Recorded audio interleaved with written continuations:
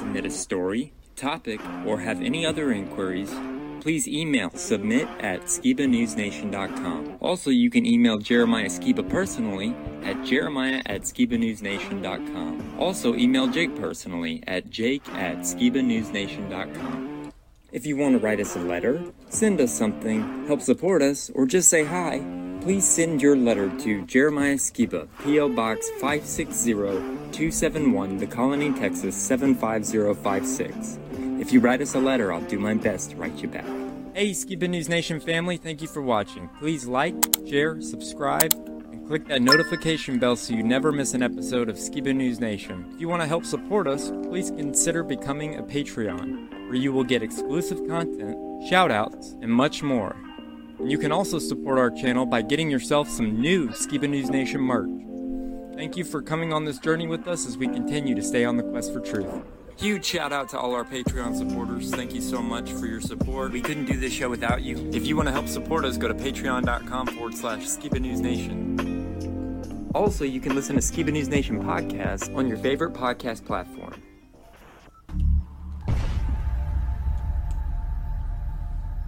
What it costs. I want to know what the truth is. And I hope that people, my son, anybody, if my name comes up, whether you like me, whether you agree with me or not, at least you can respect the fact that he's on a quest for truth. He's on a quest for truth.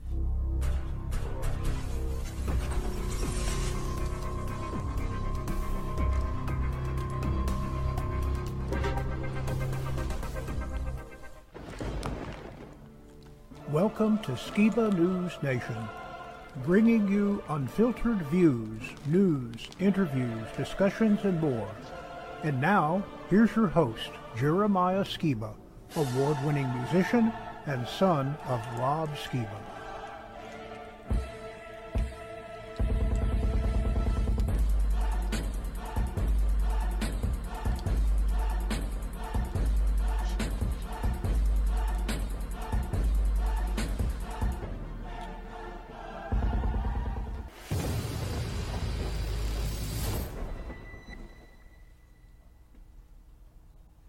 Hey Skiba News Nation family, welcome to episode 53 of Skiba News Nation, your weekly source of the latest news, controversial topics, conspiracies, forgotten history, and much more.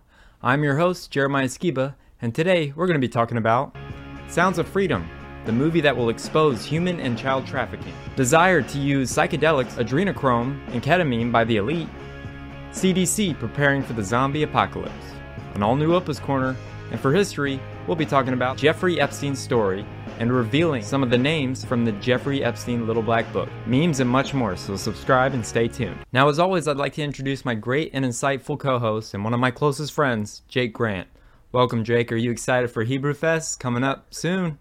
Oh man, you know I am. We've been practicing all week, the Simply Prodigal Band, getting ready for the big performance. We're going to have hip-hop, we're going to have Torah reggae bands, a lot of folk music. It's going to be a huge festival, and it's going to be a blast, man. I'm so looking forward to it. That's starting this coming Friday, and I know people watching this. The festival is going to be starting as you're watching this, so we're going to be jamming out and having a good time as this is premiering.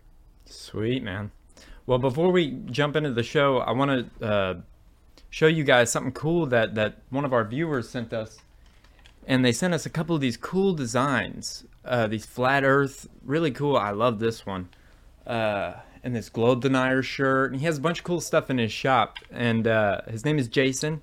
And if you want a cool shirt like this or some of his other cool stuff, check out his Etsy website. And it's starkravingart.etsy.com. So yeah, get yourself a cool flat earth. Get yourself some hip, cool flat earth merch. And yeah, help him out. He wants to do it as a full-time job. He's a really cool guy, so check it out. You ready to dive right in? Yeah, we got some great stories today. Let's do it.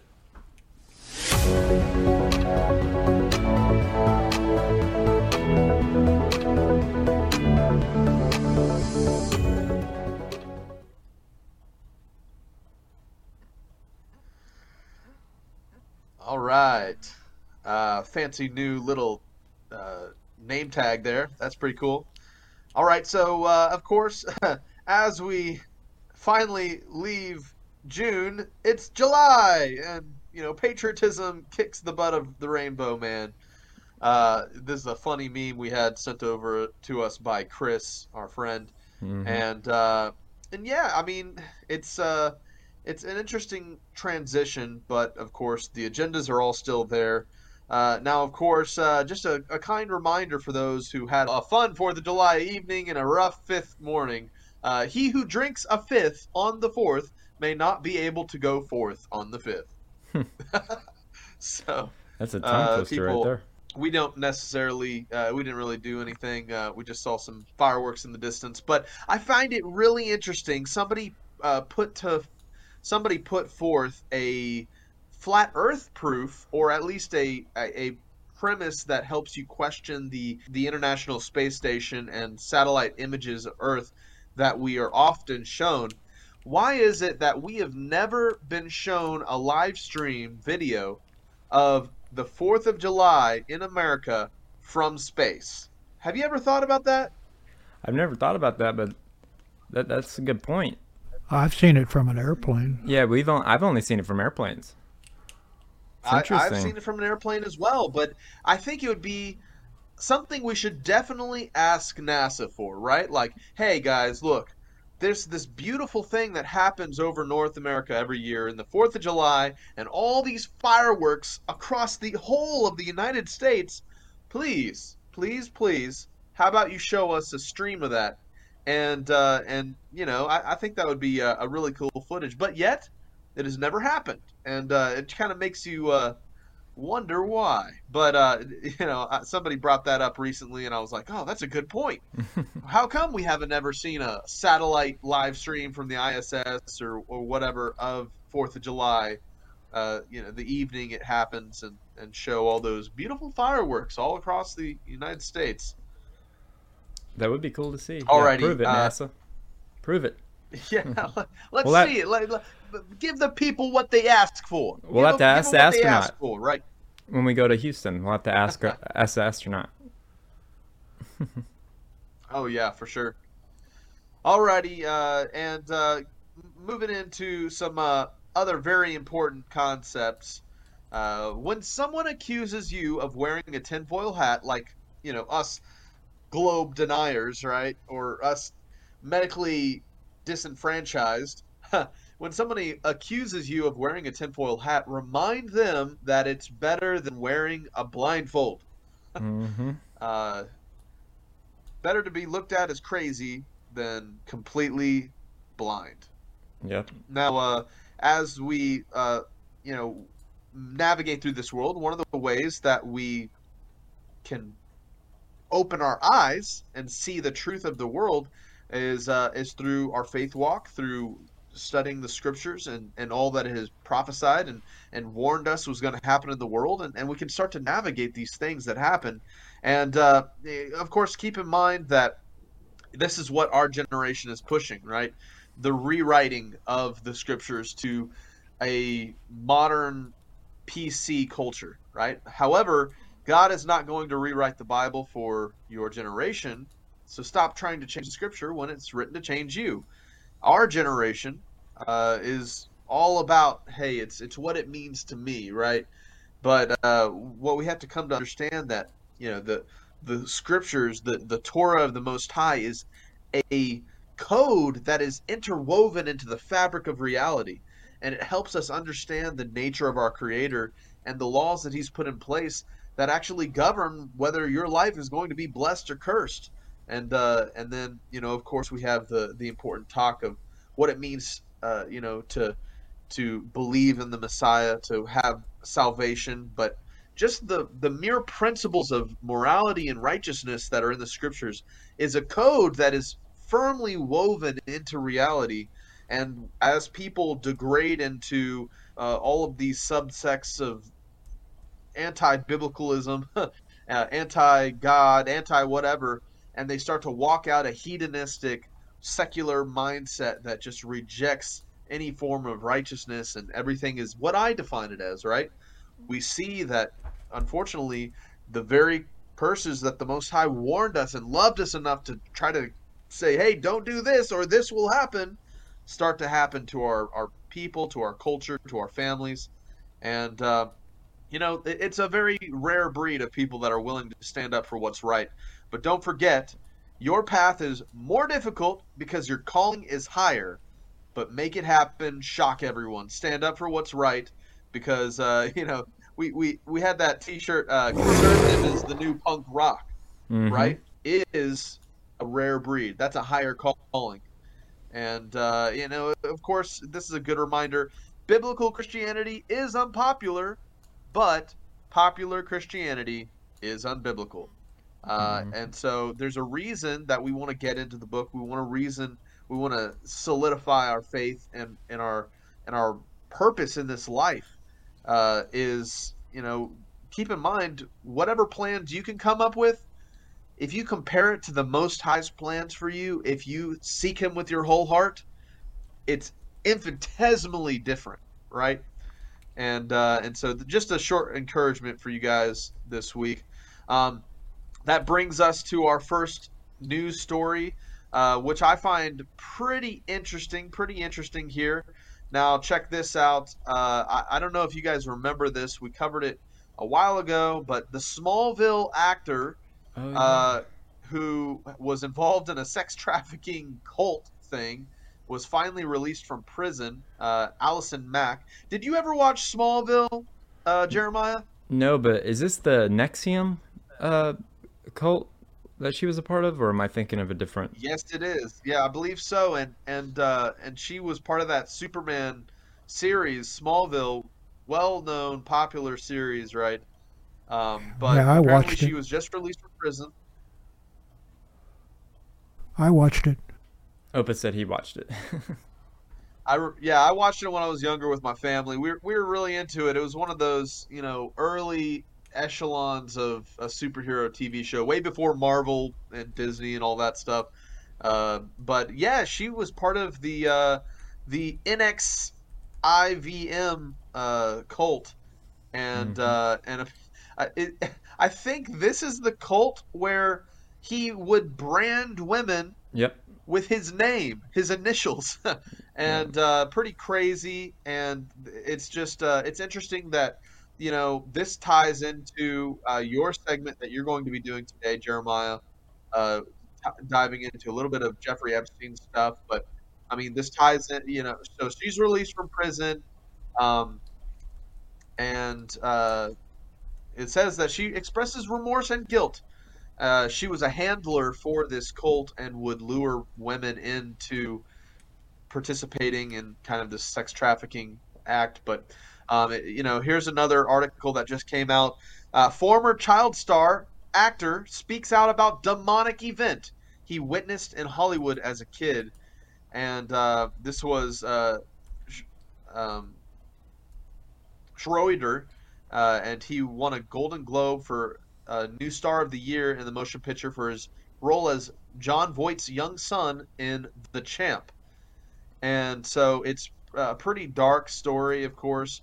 But he said he was hanging out with these older guys. Somebody pops in a VHS player, and he sees a body in the room with people wearing hoods and a robe. And they had some kind of ritual and just really disturbing stuff. Um, and so this is this guy who's trying to expose that there are these dark things going on in Hollywood. And of course, I just brought up the Smallville actor who was part of Hollywood. Um, and just the fact that this whole Illuminati type human sacrifice, human sex trafficking stuff is happening is being exposed at an exponential rate right now. And that is going to lead us to our first video, which is a new film that's coming out talking about the sex trafficking issue and how it's a multi billion dollar endeavor. And it looks like Hollywood is one of the focal points to this horrible industry. And so we hear stories like this, like human sacrificing, and Ricky Schroeder, exposing, hey, this is what was being done and shown to me when I was a kid actor way back, when, and then we have Smallville actor involved in a cult. Well, check out this video clip, which is a new film coming out that is going to blow it all wide open. Mila thioloko marehe mahaki hita. Hita hiwu dinaletina kokavel diana avef lakom. Antun hita hiwu lakom. We have a lot to talk about. Actor, Christian, husband, father, abolitionist, acting for 30-plus years. You're a devout Catholic. You allow your faith to guide you on the projects that you choose. You've been married since 1996, which is incredible. You are a father to 3 adopted children from China, 2 with brain tumors and 1 that had cancer. I grew up a Catholic, and when I joined the SEAL teams and some of the things that I saw, it just destroyed my faith for the better part of 20 years. That you saw in the SEAL teams or that you saw in your faith? Police burst into a hotel room where they find the suspect accused of kidnapping an 8-year-old girl who was caught on a doorbell camera being snatched from her mother's arms. Help me! Help me, please! Attempted kidnapping of a 10-year-old girl caught on camera in Murrieta. And tonight we're hearing from the girl's dad. An attempted kidnapping caught on camera. Tonight, investigators are searching for the suspect. With a piercing scream, doing what she was taught to do, 6-year-old Kennedy Nash just narrowly escaping an alleged abductor. When you think of principalities of good versus evil, every time you pray for them, you're moving angels in over them. So you're really afflicting them. They don't like the light on them. They want the demons around them. But there are sins that are unforgivable. And Jesus talks about those too. That's the rejection of the Holy Spirit. And that is a lot with this whole thing, with the children, that many of them will never ever get a chance, because when a lot of these pedophiles, and when they do these sins, God is telling them, do you understand? This is it. And they do it anyway. And so let the dead bury their dead at that point. Why would they shun you? Well, they did it immediately when I took the film. I was on all the studio lists. The Christian bigotry is the most accepted form of bigotry there is.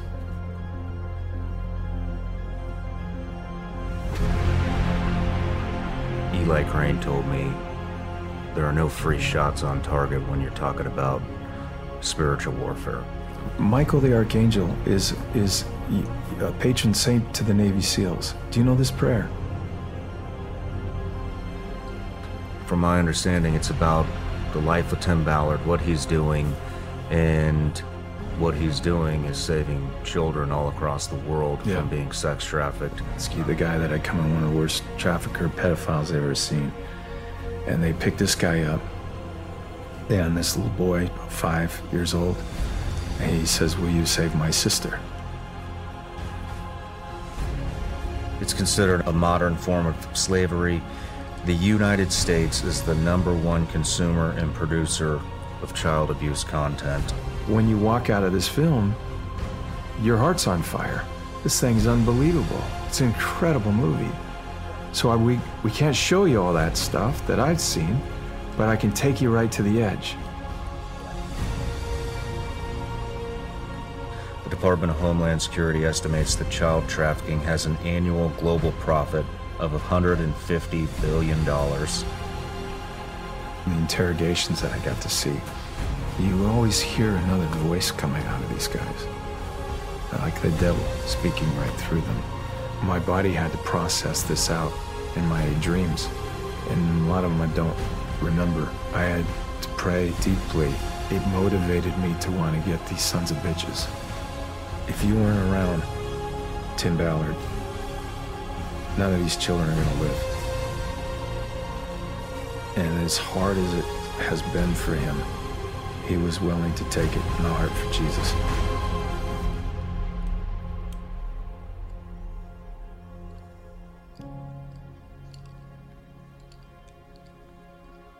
this is to all of the agents that are out there that are very well aware of what's going on with the children, that know a lot, and that are scared from coming forward. You know, I saw, I did The Passion of the Christ, and we had, when the movie was over, 2 people that had committed murder came forward and turned themselves in. That was how powerful that film is. This one has the reverse. You watch it, you feel God's love and the power in this movie, Sound of Freedom, and it makes you unafraid. I was willing to come forward and speak truthfully on things like adrenochrome, organ harvesting, and was severely reprimanded by much of the media. And they claimed their fact checkers knew more, but they don't know like you guys know. I put you up against them anytime. And so, but I was a burden that I was no longer burdened with anymore. My career, I would never put in front of the children. And I just ask you to look in your heart, to go to the film Sound of Freedom, which is a phenomenal movie, which represents you. And let that be your word against what these liars have done for a long, long time. Your word, which is from God, and to speak the truth to the American people. My prayers are with you. I love you guys. Thank you for all the help that you gave me.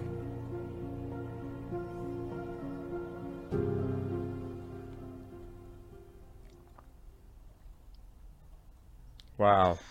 Wow. So a very powerful presence there. You can tell that guy definitely has a higher calling, standing up against Hollywood being blacklisted because he's willing to speak out about this stuff.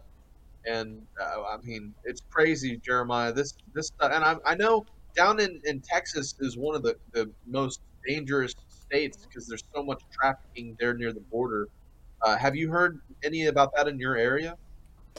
I haven't heard anything about in our area. I mean, to my knowledge, I know that I've heard stories of people being like women that have been by themselves that have been kidnapped, but you know, who knows if it's trafficking or not. I mean, sometimes they just disappear, sometimes, but I think that's further near Mexico, further near the border is mainly where that's happening. Gotcha.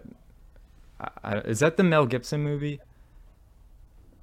that he directed? Mel Gibson, I think he is involved because he did make The Passion of the Christ, and that, of course, was the actor of Jesus in The Passion of the Christ, right? Yeah. So, Well, I'm sure there is a connection there. That has to do with history too, Mel Gibson. So it's going to be one of my clips, and it's going to blow your mind.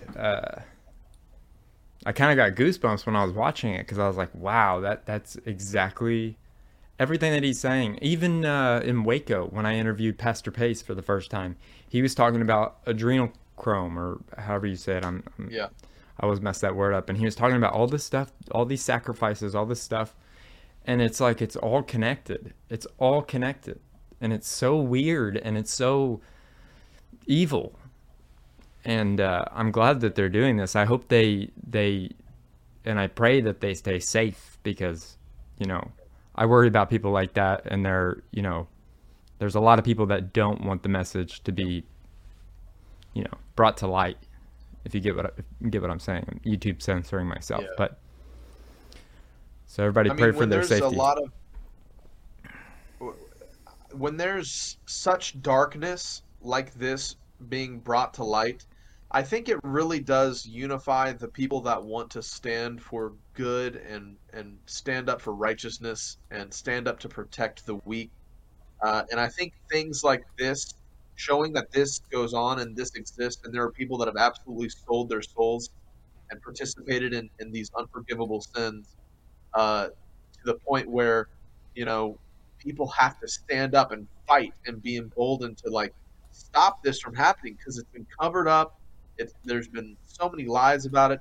And I do find it very interesting. This ties to our next video that we're about to show. But within Hollywood, within these upper Illuminati level elite clubs and cults, it seems like there's a fascination with alternative spirituality fueled by psychedelics and drugs. And with the topic of adrenochrome, right? I really do think there's something to that. And for those who are not familiar, adrenochrome is claimed to be a drug that is harvested from children or fearful individuals from their adrenaline glands, that is secreted by fearful individuals, and when they are murdered or tortured, they take this drug from their body and they smoke it or whatever, and it's very similar to DMT type experience. But it's so interesting that recently we're having a lot of mainstream actors go on to the world stage and talk about their spirituality as determined by their psychedelic experiences. And it's really showing that, this topic of adrenochrome is possible, that they're trying to use these children not only as sex toys and slaves, but also to harvest their, harvest chemicals from their fear states as some type of weird, evil ritual type thing. And this next video ties into that. It's a Jason A video about how we truly are living some dark times. And check out this next clip. All right. You had just come back from Costa Rica? Yeah, not long ago. We went to, do you guys know what ayahuasca is? Oh, yes! So we did it for 3 nights. It was incredibly intense. I went to, everybody's journey is different. The second night, I went to hell for eternity. Yeah. And just knowing eternity is like torture in itself, because there was no beginning, middle, or end. So you have like a real ego death. Wait, now, how do you arrive and understand that that's what the moment is? Is there a sign, next exit hell? I mean, it's your own psychological hell, basically, is the point of the medicine, right? This is a medicine that it surpasses like anything you could do with talk therapy or like hypnotherapy or any of those things. It just goes straight into your soul, and it takes you to the psychological prison that you hold yourself in. So it's your own version of hell, and I was definitely there. Michael, the venerable Wall Street Journal had an article today called "The Drugs That Power Silicon Valley." It's talking about LSD, ketamine, magic mushrooms. The first line of this article states Elon Musk takes ketamine. Yeah. Is the stigma gone from these drugs? Like it seems like these are like serious drugs. They were like Schedule 1 drugs. Schedule 1 drugs. So it's just kind of interesting. That struck me before I knew you were going to be on today. I read that article this morning and I was like kind of floored. That ketamine shit is a weird one because a lot of people do it recreationally, and apparently they blast off and go into other dimensions and shit. Elon Musk takes ketamine. Google co-founder Sergey Brin occasionally enjoys magic mushrooms. Executives at venture capital firm Founders Fund, which has invested in SpaceX and Facebook, have thrown parties that include psychedelics. Silicon Valley has long had a tolerance toward drug use, but while in the past routine drug use was squarely an after-hours activity, these days it's become embedded in corporate culture. What is ketamine like after a catastrophic injury like that? Does it relieve the pain? Does it just put you in another dimension? But the way that it feels is kind of, it takes your perspective, and it's like, it always felt like a whirlwind if I was getting a push of it. But it's like you're starting to get your vision masked, and you're still there, but you're dipping into like subconscious, because you're still conscious. Because unconscious would mean that you're like, you pass out and you cannot have a gag reflex depending on how unconscious you are. So ketamine, I would close my eyes and immediately trip the most insane balls that you could imagine, and open them, and I'd be back in the room and I'd be like, what the fuck? Whoa. And then a friend of mine, when I left my first rotation, he was an Air Force CCT that got blown up in the same village I had a few casualties in. He stepped on ID, he's an above the knee, some missing fingers, but when he was on ketamine, when he was awake and looking around, he'd see the walls on fire, and then there'd be like women, like white pale skin in the corners, peeling the skin off their back, and he was like awake. And I was like, dude, that's shit. Like whatever. I don't know. It must be like someone's psychology when they go in. And there's actually scientific proof that LSD could do just that. One study funded by the US government in the 60s took a group of scientists and set them out to solve 48 different physics, math, and architectural problems. Problems that the scientists themselves had been unable to solve. Each scientist was guided through a psychedelic trip, at the end of which 44 of the 48 problems had found solutions. And psychedelics have a rich history in Silicon Valley. One of the most iconic users, Steve Jobs. I moved here to work in the Apple garage, building Apple Ones. That was 1976. That's Daniel Kotke, one of Apple's first employees. And before we all knew Steve Jobs as the creator of one of the most successful companies in the world, Daniel knew him as the guy he used to trip with in college. It was a spiritual thing. Steve and I developed a friendship when we figured out that we had both read this amazing book called Be Here Now, which is about psychedelics and spirituality. You said that Steve had said that LSD was kind of one of the best things he ever did. Why was that? It expands your consciousness. It could have been mushrooms, it could have been peyote, it could have been any number of other things. Conversely, Steve was never really interested in smoking pot. That did not expand consciousness. Today, psychedelic research is having a renaissance. People in the industry say there are more studies now than there have been in decades. So there was a lot of research done in the 60s, then a little bit in the 70s, but funding for clinical research, LSD, dried up. You see the most cutting edge of the cutting edge in San Francisco. I mean, you see people printing organs. You see people prototyping things that are fundamentally change how all of us experience reality. We don't know as much about the human brain or body as we think we do. I mean, we're absolutely medieval. I think we're going to look back in 10 years at our behavior now, and it's going to look like bloodletting in the dark ages. Aaron Rodgers, the NFL quarterback for the Jets, speaking for an hour during the conference about his use of ayahuasca, which is a hallucinogenic tropical vine.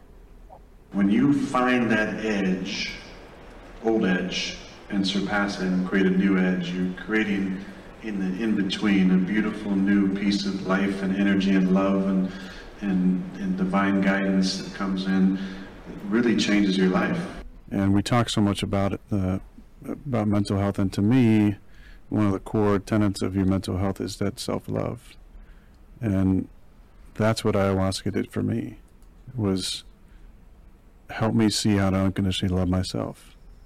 And it's only in that unconditional self-love that then I'm able to truly be able to unconditionally love others. Mm-hmm.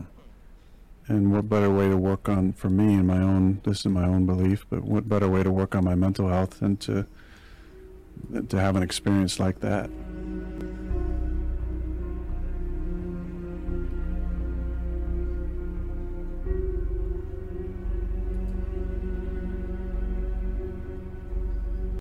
That ties into these cultic drugs like adrenochrome, and it just is coming further and further into the light that these people who are participating in sex trafficking and harvesting stuff like that, I mean, it's going to become a fight against good and evil.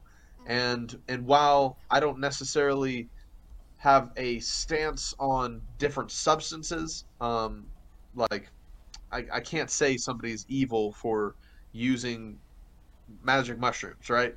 Yeah. The connection there is that in today's world, people are seeking personal expanded consciousnesses so that they can assume their own kind of perspective or view on God. And it all leads towards this topic of kind of a rejection of Christian beliefs, Christianity, and the Bible, for an acceptance of religions that are conjured up by people on psychedelics. And really what it makes is a lot of just high priests of your own home, and you are your own God. And I think that's kind of what is done in the dark with things like adrenochrome. They're obviously seeking after a dark. They're basically worshiping demons. Those people who are engaging in these, dark occultic practices and using adrenochrome, but they're doing the same thing with that is now becoming mainstream with other psychedelics, and so that's kind of the point I wanted to bring out. Well, you know that What do you think about that, Jeremiah? I think they're trying to. I feel like these elite people are trying to have their own miracle experience with kind of like a done by themselves instead of something like God. Does that make sense? Like they're trying to get that experience, but it's not a real experience. But I mean, like you said, I don't have a problem with somebody using whatever helps them. I mean, maybe they find God that way. I don't know. I've never tried it. But I know that, did you know that ketamine, the interesting fact, the government passed a law to where people that have PTSD can now take ketamine, and it's supposed to help with that. Now, I know nothing about ketamine, but I know that there was, I don't know if I can keep this in here, but they pumped my dad full of ketamine. And it was weird. It's to the fact where I was like, what is this? And I had to look it up, and then that's how I found all this info that I just said. But it was so strange. But I don't know. I don't really know what to think about it. Yeah, I know. I don't necessarily know. I mean, horse tranquilizer, right, is one story.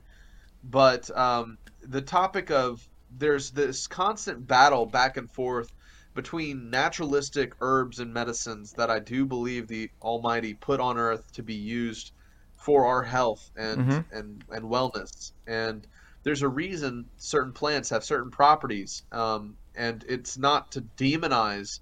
No. Oh, hey, that guy smokes the devil's lettuce, so that means he's evil.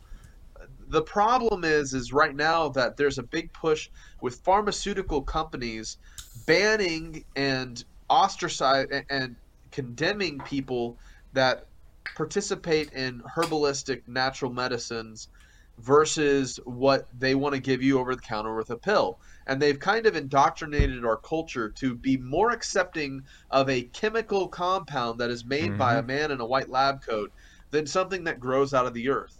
And the case is that no matter what substance there is, there's always room for abuse. But it's really interesting how our culture is shifting from where only mainstream pharmaceutical things are accepted as, oh, you're okay if you take this, oxycodone or whatever, and now we're transitioning into a kind of a more naturalistic treatment of mental health issues and pain treatment, and I think there is benefit to that of getting out from the control of the pharmaceutical companies, but there's also a danger as we open the door. I mean, whenever you take psychedelics, I believe you're opening a spiritual door, and if your life is full of crap, you're opening a door to the demons that you've surrounded yourself with, if that makes sense. Yep. And I think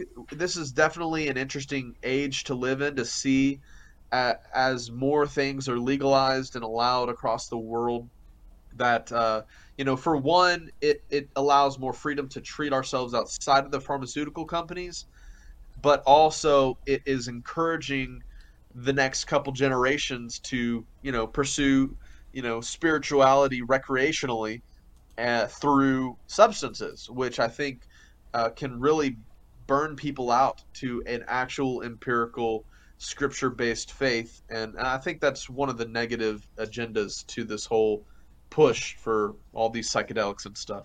Yep. I agree with you. All right, so let's look at a couple articles. We have some interesting stuff here. Finalizing on this drug topic, it looks like here the Secret Service discovers cocaine inside the White House. A uniformed U.S. Secret Service agent discovered a powdery white substance in the White House this week, prompting a brief evacuation. The substance later identified in preliminary testing as cocaine. So I guess the Biden administration's, snorting up there, Where was Hunter? Where was Oh, man. Hunter? Where was Hunter during this discovery? He dropped a baggie, allegedly. Okay, so I thought that was funny in That's terms hilarious. of coming off the end of this segment about drugs and stuff. Yeah, Here we kids, have don't do drugs. Don't do drugs, kids. Here we have a New York Post article about the world's first fully electric flying car has been approved by the FAA and is accepting pre-orders. We are entering into the golden age of flying car technology, guys. Back to Here the it comes. future. Here we go. Meet George Jetson. A California company building a flying electric car is now taking pre-orders. Aleph Aeronautics Flying Cars has been given a special airworthiness certification from the FAA, right? So the Model A car, it looks like this. It's $300,000 for a pre-order, which actually doesn't sound that expensive for an actual flying car. It's kind of crazy, but it's I guess it's pretty much a giant drone that you can sit in like a car. But apparently, this is what it would look like. The fully electric vehicle is a low-speed vehicle that can be driven up to 200 miles on public roads and fits into a regular garage, but it can also launch vertically into the air and fly a range of 110 miles. That's so cool. And do you have to have like a special pilot's license, or how does that work?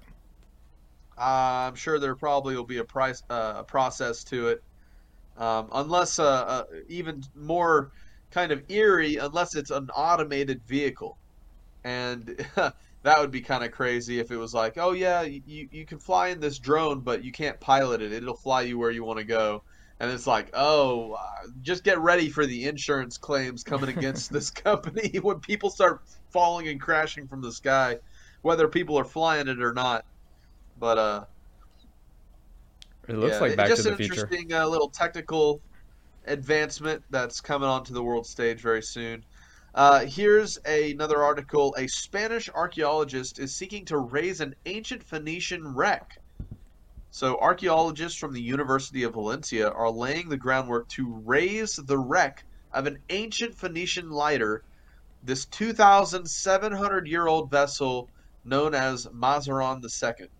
It was discovered in 1995, and it changed the modern understanding of ancient Mediterranean shipbuilding techniques. The wooden deck was remarkably intact after 2.5 millennia, well protected by overgrowth and sediment. That's really interesting. So they're bringing this ancient archaeological artifact, this ancient boat, to the surface. At the end, it says it's more reasonable to rescue the ship, treat it, and exhibit it in a museum for people to enjoy it, rather than worrying about every time a big storm arrives. So, yeah, very cool. Bringing a ship back from its watery grave. Here's an article on Charisma News. A new AI-generated Ouija board aims to converse with the dead. So we've been talking about this in a lot of our AI segments, Jeremiah, how AI is basically plugging into a computerized Ouija board, right? Yep. It says people around the world are starting to flock to grief tech for answers, much like Saul flocked to the medium of Endor when he wanted answers from the deceased prophet Samuel. So there's already programs that can create digital avatars of the person who's dead, including holograms, and will allow a window to have a conversation with her dead husband, but in actuality is performed by the AI. It's a seance AI who chose that particular name on purpose, are trying to replicate an actual spiritual seance, like Saul did with the medium of Endor. The creator of Seance AI said in an interview with Futurism, he likens his product to an AI-generated Ouija board for closure rather than a means of immortality. So where is the line drawn? This is some crazy science fiction stuff stepping into reality. We always knew that this is where this technology would eventually arrive. I mean, I think modern AI is pretty much giving spiritual demonic forces a medium to communicate with the real world. I mean, it's literally a technological Ouija board. And what are you communicating with? Is it a hyper intelligent computer that's telling you this or that, or is it, is there a possibility for a spiritual influence? This is all, how can we know? But the thing is that we're definitely going to see the development of AI technology for things like this. Not only is it being used for an AI-generated Ouija board, but it's also going to be used for the generation of religions, right? As we talked about in our previous discussions. Yep. So let's go ahead and watch this last video, and it's a topic of how the last 2 years and the protocols and the mandates and the medical tyranny has all been set up for preparing for a zombie apocalypse scenario. Check out this next video. Well, how much of the pandemic was planned, and are there clues that show us this? Well, redacted correspondent Dan Cohen found one kind of accidentally, and he's here to tell us all about it. So first of all, Dan, how did you find this? And take us through it, because it's quite shocking. Yeah, Natalie, I was doing research for a piece I'm working on about the lab origin theory, which I think fundamentally is some kind of psyop. But I came across this video that we're going to watch, which really adds another piece of evidence to the body of evidence, I would say, that shows that the COVID-19 response was planned out ahead of time, and we basically lived a premeditated plan. So everyone, of course, remembers Event 201. That's well known, the simulation of a pandemic held by Johns Hopkins University, the World Economic Forum, and the Bill and Melinda Gates Foundation. That showed how a response to a supposed pandemic was gamed out, and then months later came to fruition. Well, so I've uncovered this video from the Council on Foreign Relations from June of 2019. Remember the Johns Hopkins University, the Event 201 piece was from October 2019. So this one actually predates it, 4 months. So this is from the Council on Foreign Relations from June 2019. Before we start, understand that the Council on Foreign Relations, or CFR, is the single most prestigious and influential Washington think tank. So the fact that this video was published by the CFR speaks volumes, and its corporate members, who it represents, are all the usual suspects, the mega corporate entities that are basically more powerful than many countries. So it's a representation of this supranational elite: BlackRock, Bank of America, Apple, Google, Meta, Facebook, Goldman Sachs. I mean, it's huge. Pfizer is on the list. It has a massive donor list of billionaire venture capitalists, including, of course, the Gates Foundation, among many, many others. So let's go ahead and watch this video from, again, June 2019, before the so-called COVID-19 pandemic began. It's titled, "What a Zombie Apocalypse Can Teach Us About Pandemics." And the description reads, "What would happen if one day the dead rose up, hungry for human flesh and brain? This scenario has played out in movies and books for decades, but science fiction fans aren't the only ones giving some thought to the zombie apocalypse. The CDC, major universities, and even the Department of Defense have plans for the day the dead rise, not because they expect it, but because it serves as a useful intellectual exercise for infectious disease and foreign policy. Although international protocols exist to prevent the rapid spread of disease, each country's individual policies, infrastructure, and interests ultimately decide the course of any outbreak, including zombies." So the CFR, CDC, Pentagon, and whichever universities they're referring to were not planning for a viral pandemic per se. They were planning a real military response for a fictional threat of a zombie apocalypse, or in order to make people think that a virus would be equal to a zombie apocalypse. So let's get started with the video. Okay. Zombies, the flesh-eating, brain-hungry monsters that ravenously attack the world until everyone is infected. Could such a frightening science fiction disaster actually happen? As far-fetched as it seems, according to what we know from lore and canon, zombieism would work the same way as infectious diseases like SARS, Ebola, and the flu. Once a person gets infected, they pass it from person to person via close contact. So they're comparing SARS, Ebola, and the flu with zombieism. First of all, those are all very different viruses. The flu is a seasonal respiratory virus that everyone has had many times. And the treatment, as, I don't know, any parent knows, or anybody in general, is rest and fluids. You get the flu, you stay home until you're better. Right. And Ebola, right? Ebola is not contracted the same way. It's not the aerosol droplets hanging in the air like the flu or a respiratory virus. It's transmitted through blood and bodily fluids. So the fictional threat of zombieism, of course, is completely different than any of those. But there we have the CFR video equating all of them.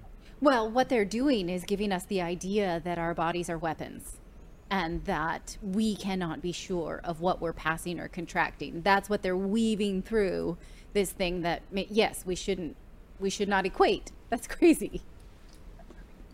Yeah, exactly. Okay, so let's keep going. Okay. As with any newly emerging pathogen, the search for a cure would be complicated, since its origins would likely be a mystery. So of course they'll need a pharmaceutical product supposedly to combat this disease, which is of unknown origin to this day, right? Starting to sound familiar. Does this sound familiar to what's been going on? Yes. And what has gripped the media for, I don't know, the last 3 years to this very day? Yes, absolutely. It's like we're reading a script that we lived. Exactly. Okay, let's keep going. Scientists believe the risk of such a devastating scenario is growing larger. People are building homes in new areas, living and working near unknown insects and animals, which can carry new unknown diseases, increasing the chances of a deadly outbreak that could possibly spread around the world. So this idea that urbanization, basically cities expanding into natural areas where these wild viruses that we've never encountered are lurking and then causing pandemics. I remember this being promoted early on as an explanation that urbanization causes pandemics, and as if urbanization is this brand new phenomenon in, the last 20 years or something. Right. Here's Bill Gates' Gavi promoting that same narrative, and if you search urbanization and pandemics, there are dozens of articles on this. So I don't know, it strikes me as a little bit odd that narrative was in this video and then was promoted early on at the beginning of the pandemic. Right. Such a disease wouldn't adhere to borders or politics. Okay, so such a disease, such a virus would not adhere to borders or politics, except that's not what happened. The Canadian scientist Denis Rancourt has shown through studying excess mortality that whatever was killing people did in fact respect borders. In other words, it wasn't a virus that was particularly deadly, it was the government response. Those deaths were a result of policy. You can see that in maps he's shown of Europe, where in Spain, in certain areas of Spain, there were huge amounts of deaths. Meanwhile, in Portugal and in France and in Germany, there were not until later. So it's not the behavior of a viral pandemic. And similarly, there wasn't excess death in Canada, but there was excess death in a given period of time early on, all in areas in the United States. And then you can see that by jurisdiction inside the United States too, state by state, depending on which areas locked down. So that is not the behavior of a viral pandemic or a zombie apocalypse. Right, clearly. It would require international coordination and decisive action. All countries are legally bound to survey and monitor for disease within their borders. But many poorer countries simply don't have the infrastructure. and depending on where a zombie case was identified, the reaction could be very slow, allowing ample time for the disease to spread. A country might even attempt to hide the existence of an outbreak for political or diplomatic reasons, perhaps to avoid disruptions in trade and travel, and try to contain it quietly. But with insufficient attention to the issue, and with something as infectious as zombieism, a spread might be inevitable, and precious time for preparation while the outbreak was still nascent would be lost. Is that not like the exact narrative we were told and continue to be told about China, that they covered up the virus and let it spread all over the world? And they even have like the picture of some like dictator.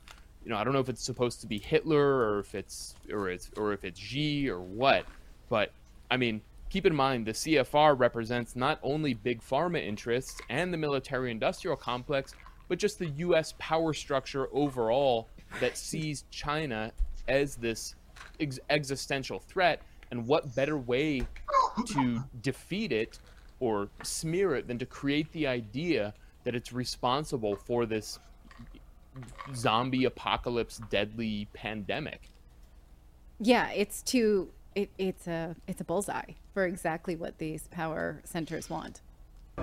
Governments with plans for such an event and first responders at the ready would fare best.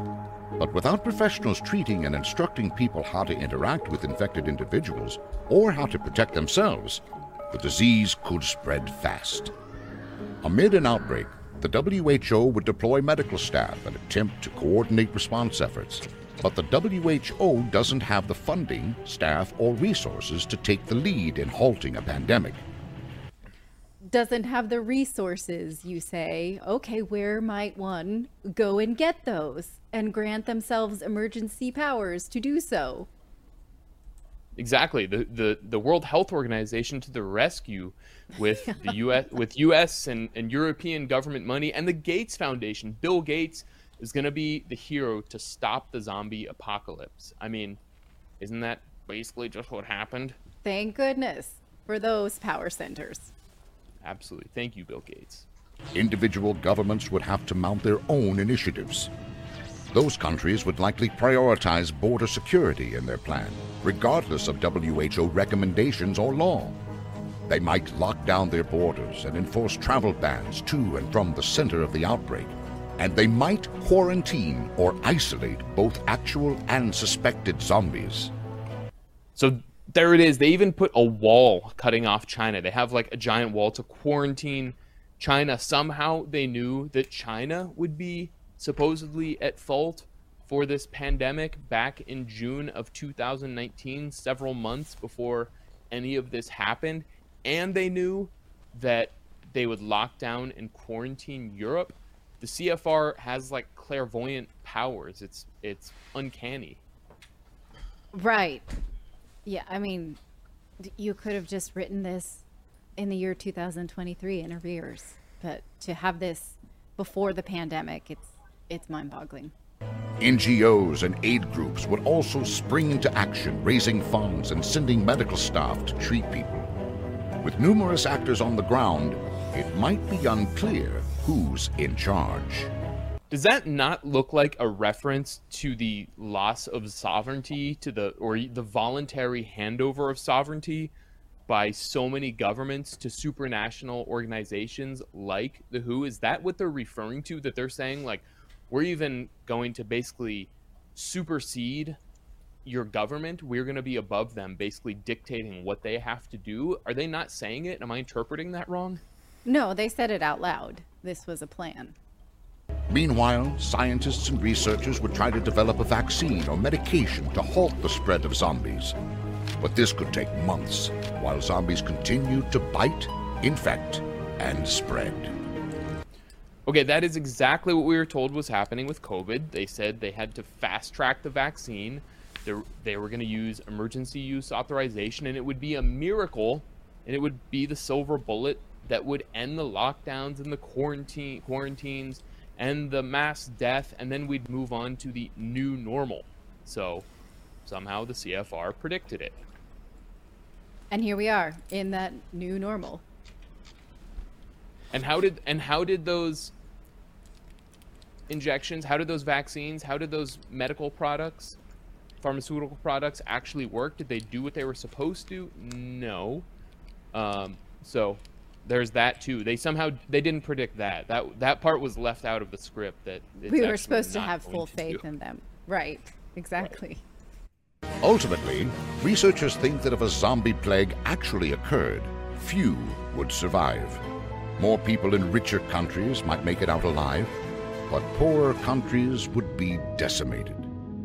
Right, because zombies, just like pandemics, only affect poor countries, right? Only the poor are susceptible to zombies that want to eat your brain. So another hint that something entirely different actually happened than what they're blaming this on. Yeah, that's crazy.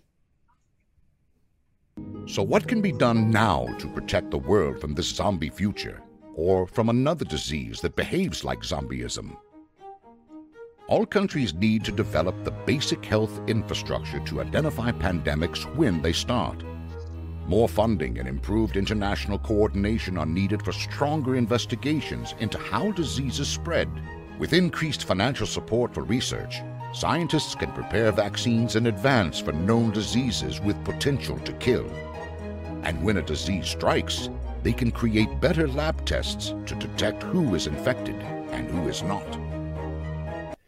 Better lab tests to detect who is infected. Is that like the PCR test that tested for all kinds of coronaviruses and jacked up the threshold count so a papaya or a goat would test positive? I don't know if you remember that, Natalie, the president of Tanzania, John, I'm going to butcher the pronunciation, but John Magufuli, back in May 2020, he did that incredible speech and he showed basically how phony PCR tests really are. He tested a papaya and a goat. He swabbed them and they came back positive for COVID. And then he suspiciously died not long after. So I don't remember that. It's an incredible video that really everybody should see. There's all kinds of suspicion about actually 3 African leaders who basically rejected the whole COVID protocol that was rolled out, and they rejected and then died soon after. So I don't know what happened. Obviously, there's no proof of that. Now they're selling, at least here in Europe, they're selling dual tests that can test for COVID and the flu that are just used with regular checkups. Now it's just like, oh, okay, let's test for both things. So, that also seems like a convenient new way to treat any kind of respiratory illnesses. Right. And let alone whether you have symptoms or not. That's one of the other big problems with the PCR tests. Like you would never have, there are all kinds of pathogens in your nasal pharyngeal passage, in your nose, in your sinus, in your throat, that they could find at any time. Sure. But just because there's some tiny trace amount of something that is non-culturable doesn't mean that you're infected with it. It just means you just aren't normal. So that was part of this whole paradigm that was rolled out, that any positive tests of any trace amount of something means you're positive and therefore you have to quarantine, which is a total farce. So that's the same thing that they're continuing, that you're describing. Right. Yeah. Disparities in global health must also be addressed. Poorer countries need stronger health systems and better preparation. Richer countries like the U.S. also have lots of room for improvement. No city in the U.S. currently has the capacity to treat more than a small number of patients infected with dangerous emerging diseases. An outbreak that infects just 50 people would likely overwhelm any American city. We won't be able to stop every new disease, but there are things the world can do to make sure it's far more resilient and ready for the zombie apocalypse or any other pandemic like it.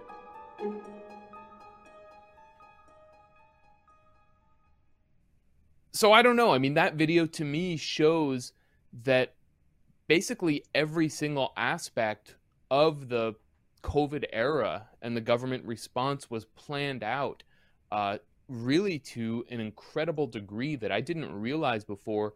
and should make, I think, everyone suspicious, even more suspicious of the popular narratives, maybe that were censored before even, or, narratives coming at us from all angles for, different political currents and different political persuasions, that I think we're really being subjected to an incredible psychological operation. And in the description, they pointed out that the Pentagon is involved, the Department of Defense is involved, which the Department of Defense has been involved in the COVID response in every way since the very beginning. So, from lockdowns, quarantines, to the development of the treatments, every aspect of it is very much propagandistic. And I think this video really shows that we are living, as you described it, Natalie, as a scripted narrative that was preconceived, and there's another big piece of evidence. It makes it really hard for even those of us who are like, well, that seems far-fetched. I don't know about that. It's a little out there. Maybe we just didn't understand and we all were doing our best and acting out of an abundance of caution. But when you see things like this, you think, no, this is too close to what we were prepped for. And it breaks apart that like, well, we just didn't know narrative. It breaks apart this benefit of the doubt. So I appreciate you sharing that with us. That's some crazy stuff. Yeah, I mean, I agree totally. I think for a lot of average everyday people, you and me, we didn't know. And I really, I was even wiping down my groceries that I got from Trader Joe's, from the grocery store at first, and I was masking and all this stuff. And it took me a long time to kind of, get a hold of, to realize that I'd been propagandized and scared. I mean, it's about creating fear. That's why they use, I think, the term zombie apocalypse. Right. But it's just too over the top where it becomes absurd. I think average people were doing their best and going along with it and didn't know better. And there was such an incredible amount of fear porn being pumped out in every which way, every media outlet, to basically make us live in fear of our neighbors, to think our neighbors and our family members were existential threats to each other, and just have us in our homes consuming this, terror media. The powers, the CFR, the powers that be, the World Health Organization, the CDC, et cetera, they knew. And I think that's what this shows. And I think that's what Event 201 shows. So really I think our ire should be directed towards them. Yeah. All right. Well, thank you for sharing that with us today. I am sufficiently freaked out, and also about zombies. Thanks, Natalie. Thank you so much for watching this segment here at Redacted. We are live every day at 4 p.m. Eastern time. Wow. Alrighty. So very interesting. I don't know what you thought about the possible zombie apocalypse that they think they can pre-program their kind of documentation to prepare the world for their control. But a crazy story, huh? Yeah, it's crazy. It's like we're living in the sci-fi, right? Oh yeah. So yeah. All today's... yeah, I mean... What's that?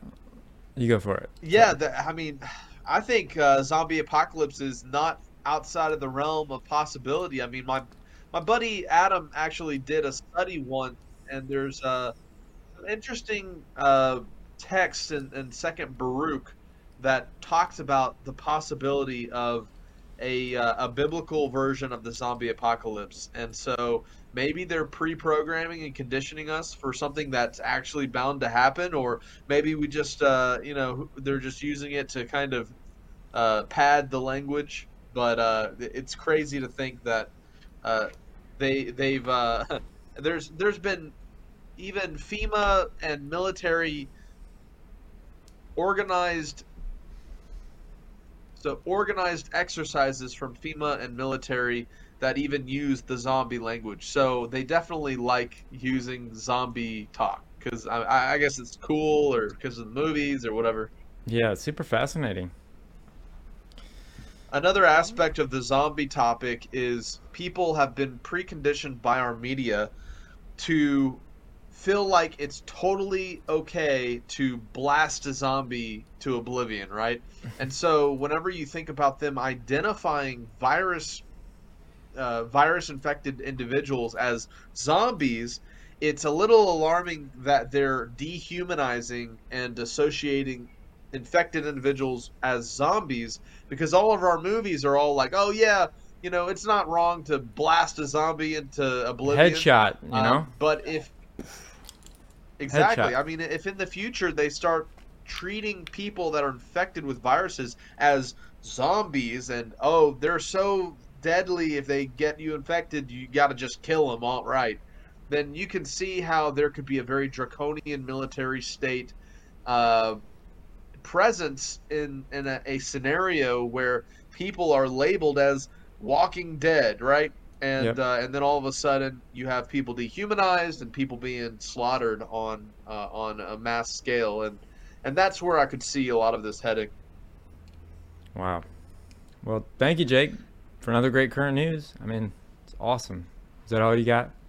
Just trying to make sure. That's all for this week. Sweet, man. It was awesome, and it's going to do really well with my history, too. So thank you for that. Now, quick promo for my mom's book, The Protocol That Kills. Did you know that a government-incentivized hospital protocol has led to the deaths of untold numbers of unsuspecting people? The Association of American Physicians and Surgeons noted, "We now see government-dictated medical care at its worst in our history, since the federal government mandated these ineffective and dangerous treatments, and then created financial incentives for hospitals and doctors to use only those approved and paid for approaches." The book, The Protocol That Kills, exposes the lethal regimen adopted by hospitals to maximize profits at the expense of patients' lives. This exhaustive expose provides a first-hand account of the protocol in action as it was invoked on an otherwise strong and healthy 52-year-old Rob Skiba, who was diagnosed with a viral infection by the admitting hospital. Within 40 days, this valiant Army veteran who had sworn to support and defend the Constitution of the United States against all enemies, foreign and domestic, had fallen at the hands of a government-incentivized domestic enemy. This over 400-page true crime story uncovers every aspect of this lethal protocol in action, despite the protests of Rob Skiba and his wife. It includes disheartening text messages from Rob, who was locked away from his wife because she was forbidden to enter the hospital in the name of the protocol. Lawfully recorded detailed conversations his wife had with doctors, therapists, nurses, and hospital staff. Numerous pages extracted from the over 5,000-page hospital record that exposed the protocol that led to his tragic death. The testimony of a medical expert who provided his detailed analysis of the case.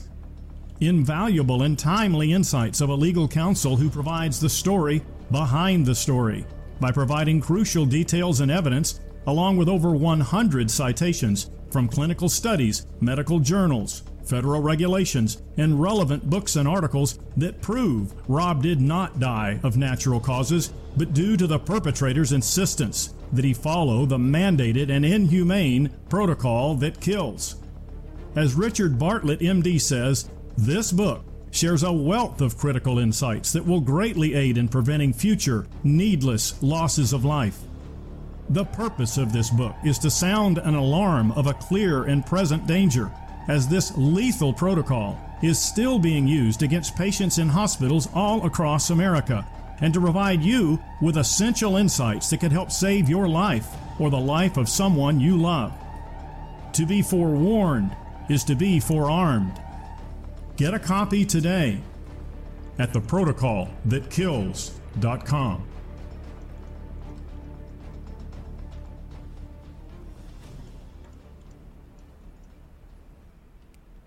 Now, I highly recommend my mom's book. If you want to find out what truly happened to my dad, get The Protocol That Kills, and the links will be down in the description. It's about that time for an all-new Opa's Corner. Take it away, Opa. Whoa. The following presentation may contain too many cat jokes. Viewer discretion is advised. This presentation is rated CJ, cat jokes. Parental guidance suggested.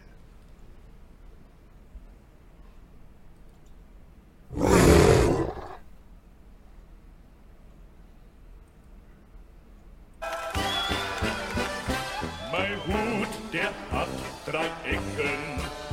3 Ecken hat mein Hut. Und hat nicht 3 Ecken, dann ist es nicht mein Hut. Well, it's time for Opa's Corner. A bear, a moose, a fox, a wolf, and a small snail were playing cards around a table. Suddenly, the bear let out a roar and said, "Guys, I'm hungry! Could someone go buy some chocolate or whatever?" The moose shook his head and nodded toward the fox, who slammed his paw on the table and muttered, "Why me? Why can't the wolf do it?" But the snail bravely interrupted the conversation before it got out of hand. Guys, there's no reason to fight. I'll go." The bear smiled a little and handed the snail a few rolled-up dollars from his pockets. "Thanks, man. I appreciate it. While you're at it, buy something to drink, will ya?" The snail winked, grabbed the money, and briskly made his way out the door. Half an hour went by. An hour and a half. Almost 2 hours. At last the bear snapped, dropped his cards to the floor, and yelled, "Hey, you know what? I think the little bugger took the money and just left." The small but fierce scream then came from near the door. "If you're gonna start insulting me, I'm not leaving at all."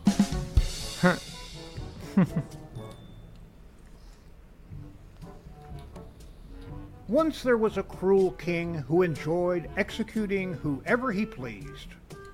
A minister once gave him bad advice, so the king decided to have him killed. He ordered that the minister be thrown to the ravenous and vicious guard dogs. The minister said, "I have served you loyally for 10 years and you do this?" The king was without mercy. The minister fell on his knees and pleaded, "Please, give me 10 days before you throw me to the dogs." The king thought about it and finally agreed. In those 10 days, the minister went to the keeper of the dogs and told him he wanted to feed the dogs for the next 10 days. The guard was baffled, but he agreed. So the minister started feeding the dogs, caring for them, washing them, providing all sorts of comfort. When the 10 days were up, the king ordered that the minister be thrown to the dogs as sentenced. When he was thrown in, everyone was amazed at what they saw. The ferocious dogs were wagging their tails, playing with the condemned minister, and even licking his feet. The king was baffled at what he saw. "What happened to my vicious dogs?" he growled. The minister then said, "I served the dogs for only 10 days, and they didn't forget my service. I served you for 10 years, and you forgot all of it with my first mistake." The king then realized his own great mistake. The next day, he replaced the dogs with crocodiles.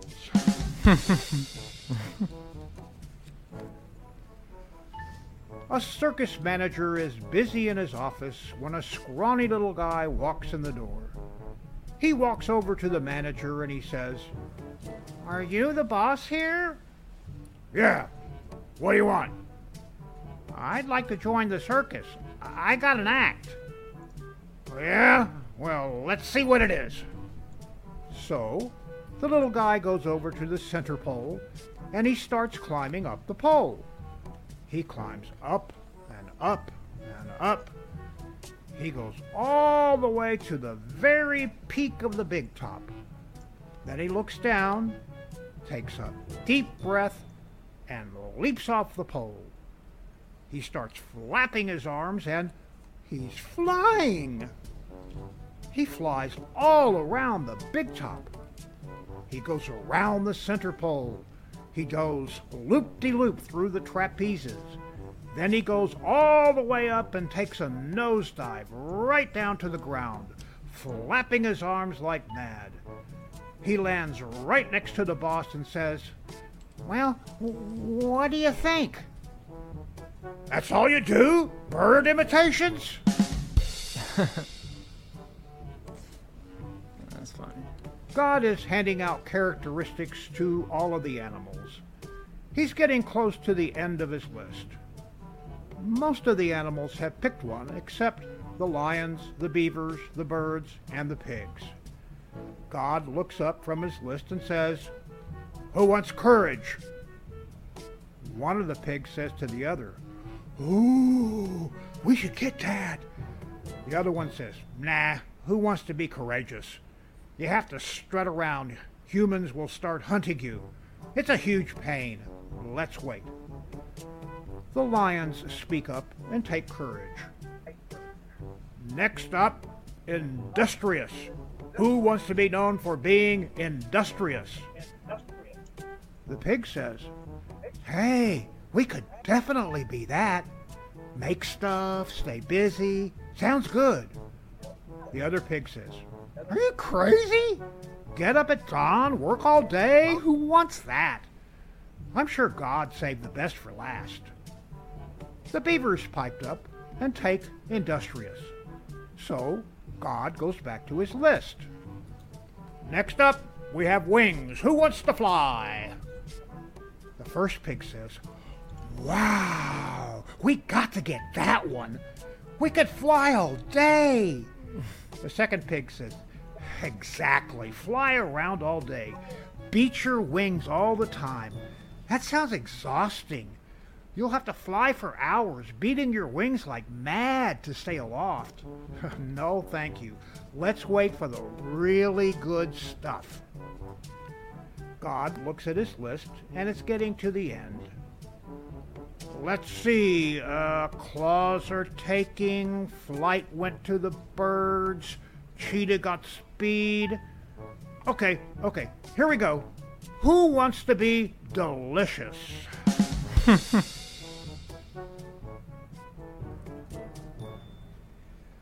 The year 2032, and the United States has elected the first woman as the first Jewish president, Sarah Goldstein. She calls up her mother a few weeks after Election Day and says, "Mom, I assume you'll be coming to my inauguration." "I don't think so. It's a 10-hour drive. Your father isn't as young as he used to be, and my arthritis is acting up again." "Oh, don't worry about it, Mom. I'll send Air Force One to pick you up and take you home, and a limousine will pick you up at the door."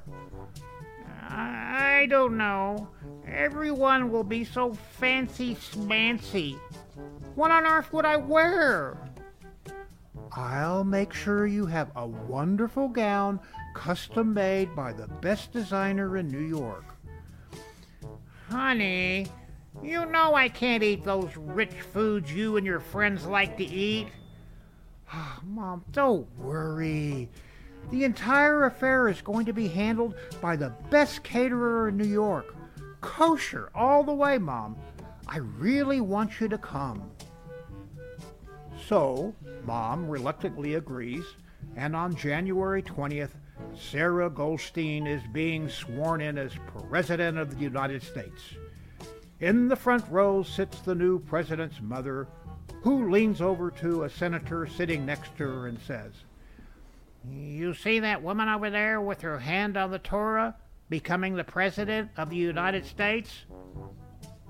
The senator whispers back, "Yes, I do." Her mom flushes with pride and says, Her brother's a doctor."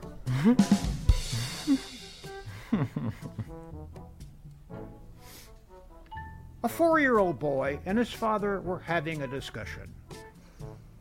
Dad, I decided to get married. Wonderful. You have a girl in mind? Yes, Grandma. She said she loves me, and I love her too. And she's the best cook and storyteller in the whole world. That's nice, but we have a small problem. What problem? She happens to be my mother. How can you marry my mother? Why not? You married mine. And now for the funnies.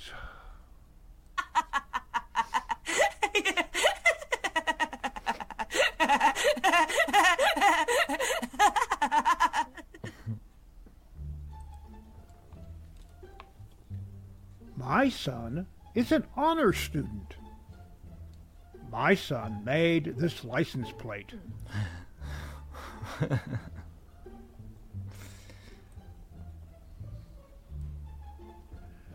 Okay, everybody, the fireworks are about to start. Let's all cower in the kitchen and hold each other.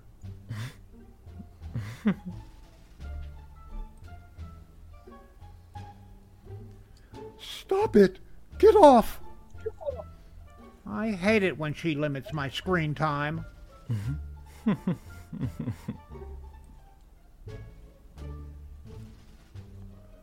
Buddy gets his nose checked. Dachshund, Beagle, Poodle, and either Yorkie or Boston Terrier.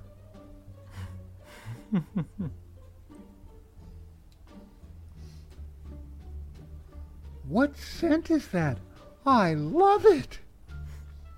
It's our new plug-ins. That one's Chihuahua. Ew.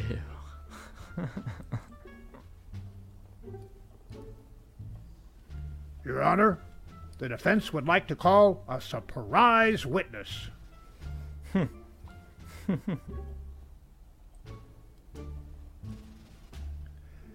Just as long as you fits, then you might as well sit. It's a box world after all. It's a box world. That's a good idea.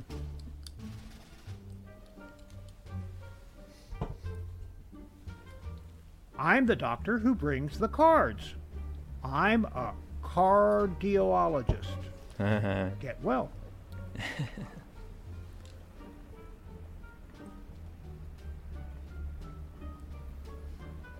Scene from the show Strange Fur Things. Oh no! Carl is stuck in the upside down.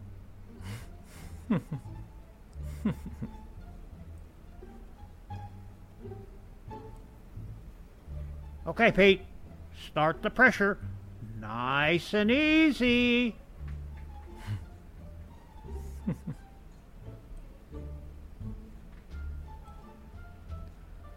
She's losing a lot of soda. Do something, Dr. Pepper. Now I have to tell them I only have a PhD in delicious.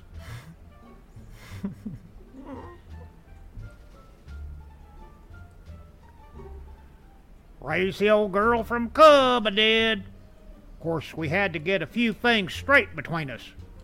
She don't try to follow me into town anymore, and I don't try to take her food bowl away until she's done.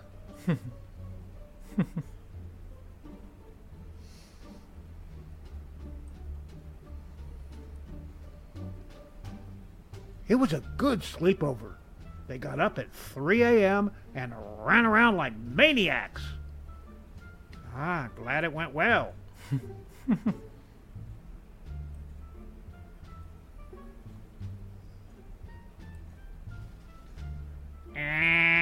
What's up, Spock?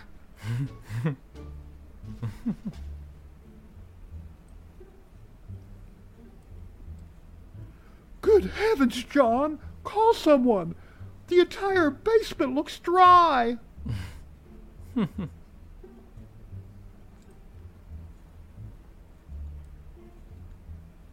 duck mafia. We own this pond.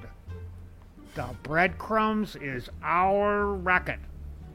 Don't be sticking your beak in our business. Capiche?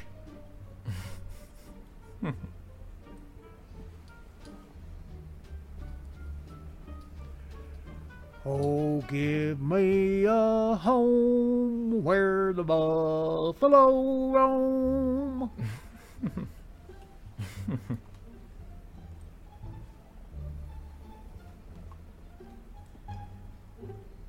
Cat Book Club. The Fog of Catnip. It was fun to lie on. I enjoyed rubbing my face across the spine. Oh, I did that too. I could not fall asleep on this thing.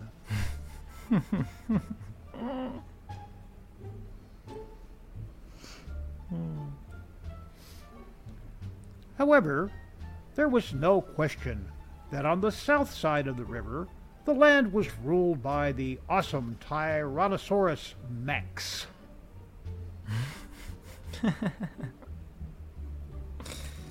Oh, slightly. Hey, Charlie. You know how we're alike? We're always in sync with each other. I can't believe we're related.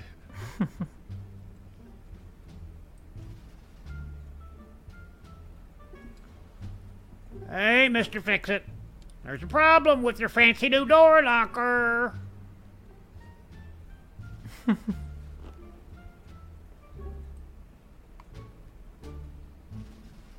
Although never achieving the fame of Tarzan, his African counterpart, Larry of the Lemurs, was a common sight to natives of Madagascar.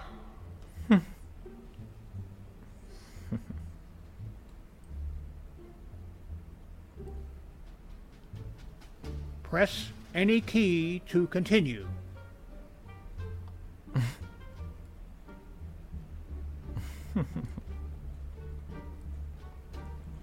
Dwayne the Dachshund. After months of training, I did it. I jumped up on the bed. Woo!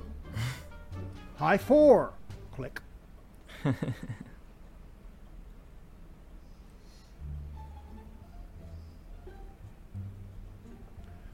Google would like permission to use your location.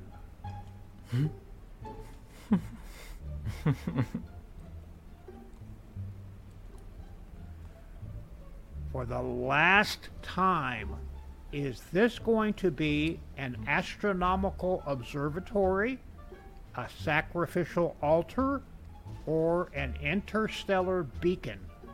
And do we want the alien contractor or not? I've got other jobs waiting.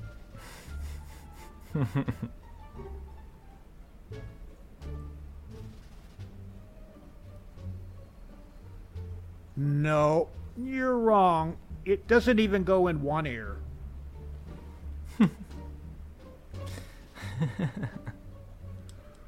Hello? Oh no, I think I've been using too many cat jokes.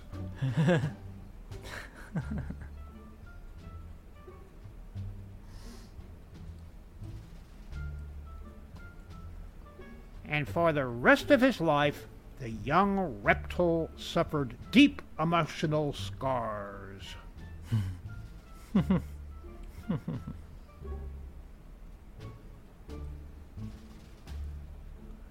My teacher told me not to worry about spelling, because in the future there will be autocorrect, and for that I'm eternally grapefruit. And that concludes Opa's Corner for this week. Mein Hut, der hat 3 Ecken. 3 Ecken hat mein Hut. Und hat nicht 3 Ecken, dann ist es nicht mein Hut. Opa's Corner is now available on my own YouTube channel. Like, share, and subscribe.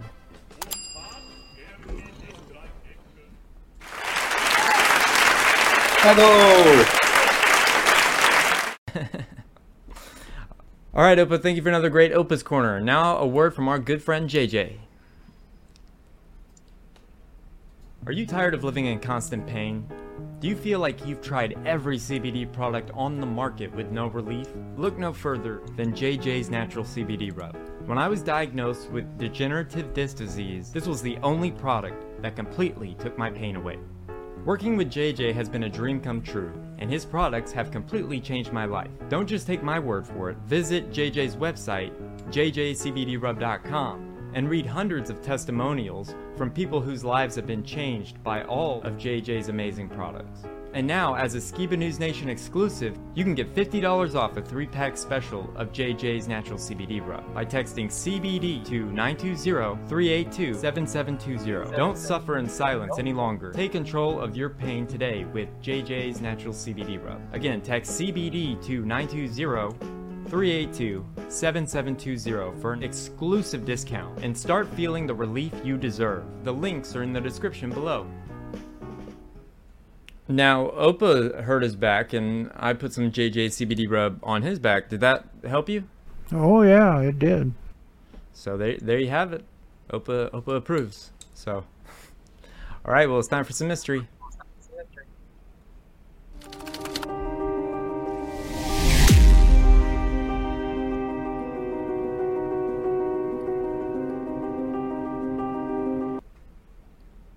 So, today we're going to be doing a real deep dive on one of the most evil men of all time, Jeffrey Epstein. But before we do that, I mean, there are a lot of new revelations, but before we do that, I want to show you a clip of Mel Gibson from 1998 exposing Hollywood and how sick it was. And it was crazy because during the current news that Jake did, he was showing that clip. Check this out. You know, I had a whole bunch of weird paranoid suspicions about what the hell was going on because there was a lot of stuff I couldn't understand. Right. And nobody was really bothering to explain it to me. They don't. And and I formed a bunch of opinions about the town and about the people in it that were like, surely that couldn't be, because a whole place can't be like, you know, Weird Town, you know, where the stranger wanders in and all the people are in the bar and they all shut up when he looks at them and, and they tell you don't go into the house on the hill, and it's like that. And then you go away and you think, no, I was wrong. I mean, that's insane thinking. I'm paranoid. I imagined that stuff.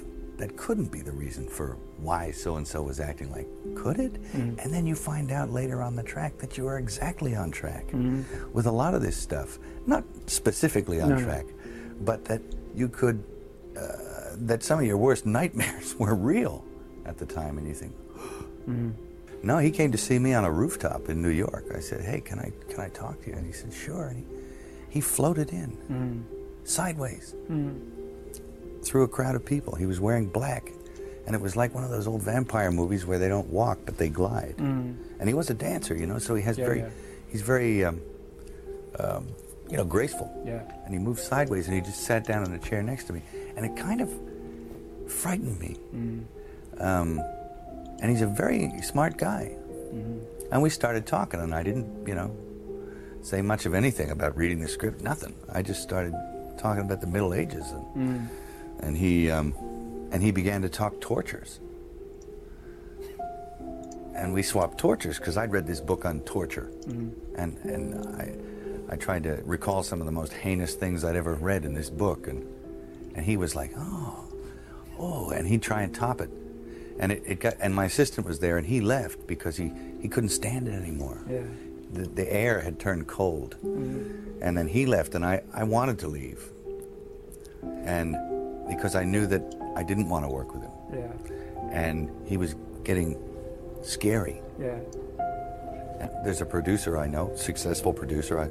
I will not mention names, but Harvey Weinstein. His whole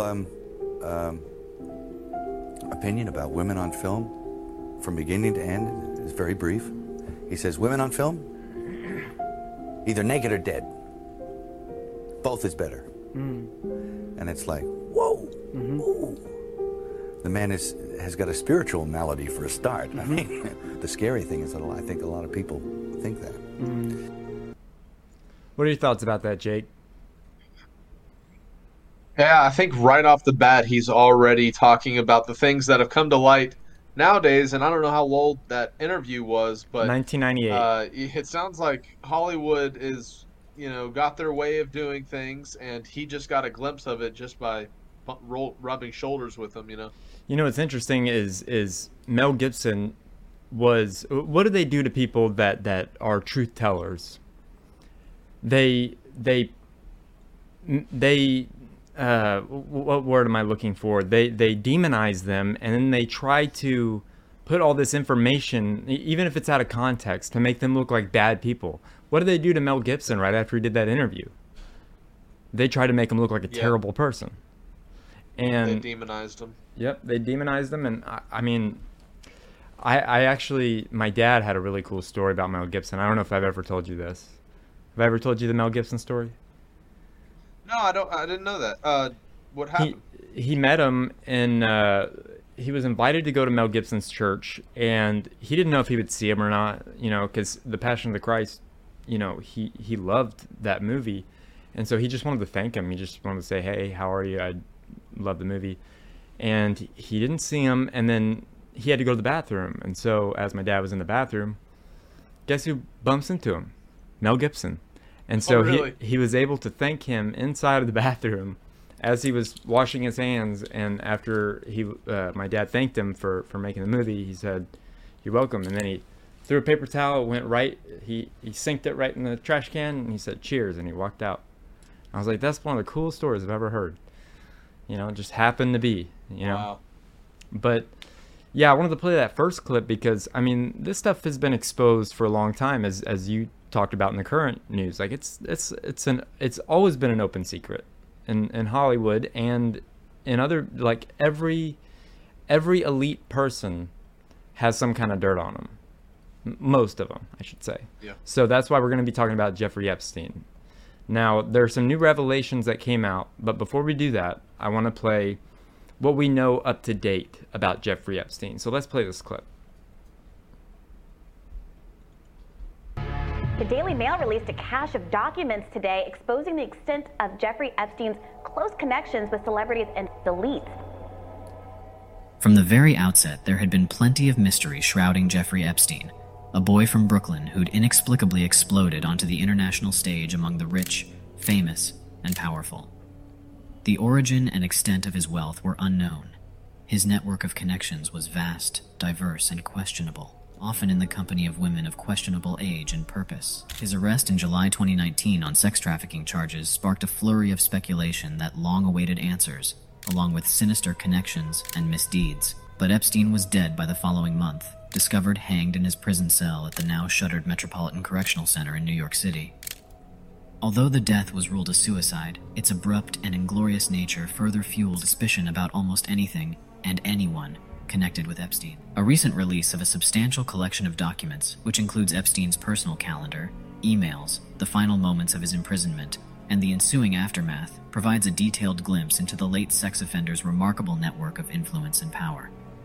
The documents unveil involvement of various presidents, prime ministers, royalty, and celebrities who were not previously associated with Epstein. For decades, important, influential, serious people attended Epstein's dinner parties, rode his private jet, and furthered the fiction that he was some kind of genius hedge fund billionaire. These files illustrate how Epstein kept up associations with the global elite, despite his status as a registered sex offender who served 13 months in prison for engaging sexually with underage girls. They also reveal that he maintained sexual relations with up to 7 underage teens daily, even after his conviction. Furthermore, the files lay bare the perverse financier's unusual obsession with teeth. The files, surrendered by Epstein's estate, were handed over to the U.S. Virgin Islands government, where Epstein owned 2 private islands, as part of their investigation into his sex trafficking network. Much like Epstein's infamous Black Book of Contacts, the schedules within these files contain personal numbers and email addresses. Moreover, a significant new batch of documents from the Bureau of Prisons provides further details about the notorious sex offender's final days, and the repercussions following his death in prison. Prince Andrew, the son of Queen Elizabeth, has acknowledged a friendship with Epstein that lasted over a decade. He often traveled on Epstein's private jet. One of Epstein's victims, Virginia Giuffre, previously known as Virginia Roberts, claimed she was coerced into having sex with the Duke when she was 17. Roberts first encountered Ghislaine Maxwell, a British socialite and daughter of the late media magnate Robert Maxwell, while working as a spa attendant in the mid-2000s. Reading a book about massage therapy, she was approached by Maxwell, who noted her reading material, asked about her interest in massage therapy, and proposed a potential job opportunity working for Epstein as a traveling masseuse. Stressing that no prior experience was needed for her first assignment, she found Epstein lying naked, and Maxwell instructed her on how to massage him. In March 2001, Roberts was allegedly trafficked to Prince Andrew. In 2019, court documents from a civil lawsuit revealed Roberts' claims that Epstein and Maxwell forced her to have sex with several others, including hedge fund manager Glenn Dubin, attorney Alan Dershowitz, politician Bill Richardson, late MIT scientist Marvin Minsky, lawyer George J. Mitchell, and MC2 modeling agent Jean-Luc Brunel. In an unsealed deposition, Roberts also mentioned seeing President Bill Clinton with 2 young girls on Epstein's island.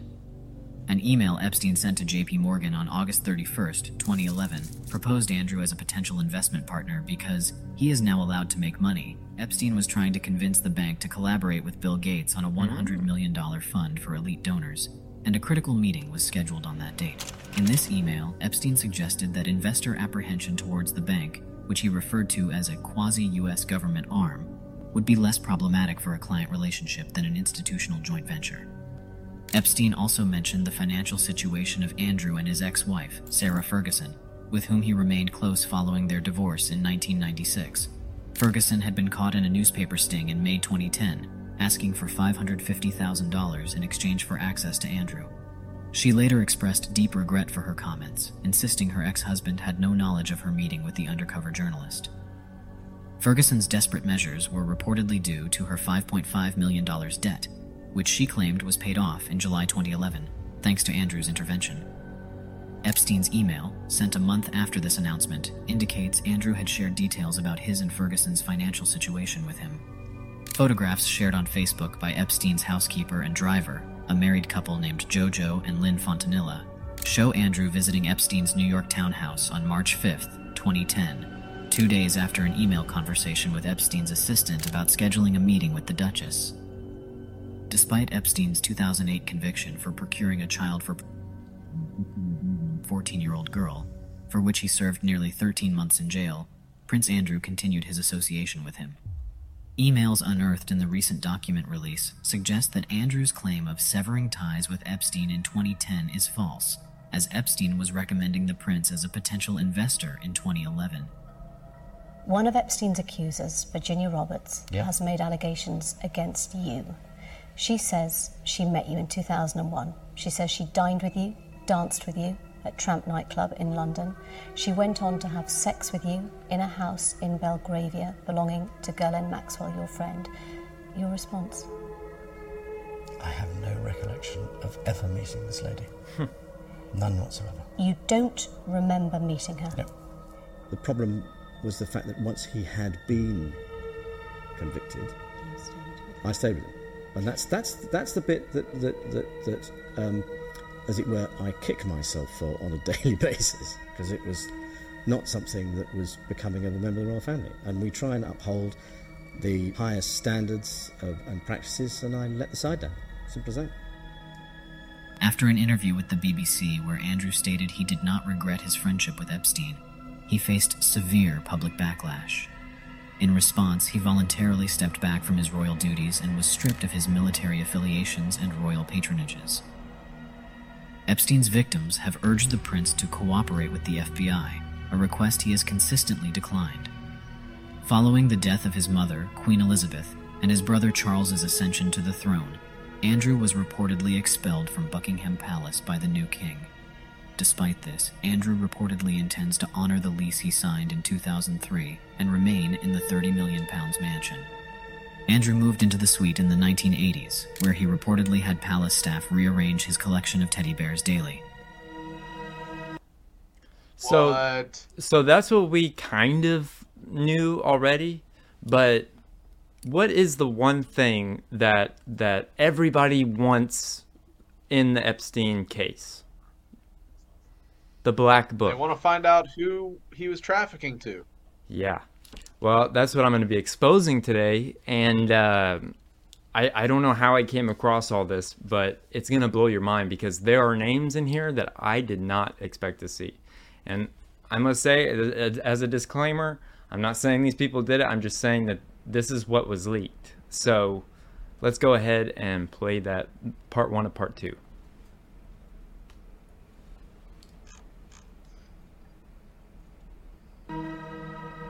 David Blaine, the American magician, endurance artist, and extreme performer, is renowned for his public displays of resilience, having set and broken numerous world records.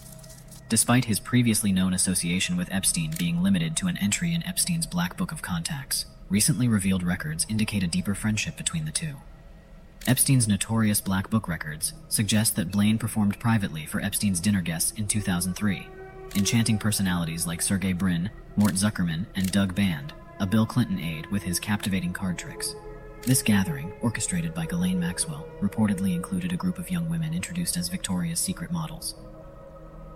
The latest documents reveal that in June 2013, Epstein dined with futurist Pablos Holman and an individual named Jessica Joffe, likely the actress. The schedule noted, David Blaine will stop by toward the end of dinner. When contacted, Holman thought he was in San Francisco at that time, but was uncertain. Acknowledging his acquaintance with Blaine, Holman described Epstein as the most toxic thing in the whole world. He added, even if there was a dinner, I probably wouldn't want to say anything about it. Fast forward to September 2013, Blaine attended another dinner at Epstein's residence, rubbing shoulders with Woody Allen and Jeff Koons, along with Koons' wife Justine, as per the records. In January 2014, Epstein organized another gathering that included his Eastern European girlfriend Karina Shuliak, Woody Allen, and Jess Staley, among others. David Blaine's name was on the attendee list. The event was also marked by a probable appearance by Sarah and Brian, presumably referring to Sarah Kellen, one of Epstein's primary recruiters. The schedule mentioned a potential visit from Chris Rock, marking the comedian's first association with Epstein. Epstein did extend an invitation to comedian Chris Tucker in 2002 for a trip to Africa with former President Bill Clinton, on board Epstein's private jet. However, a source close to Rock clarified that Rock did not attend the dinner. The source conceded Rock's friendship with Woody Allen, but suggested Epstein might have mixed up Rock with Tucker. Epstein's calendar entry for April 4, 2014, served as a reminder of David Blaine's birthday, and the subsequent day's entry read, TBD with David Blaine.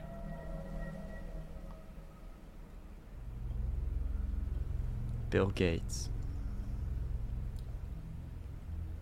Epstein and Gates had numerous interactions as Epstein sought to persuade Gates to become the public face of a large-scale investment fund requiring contributions of at least $100 million from wealthy investors.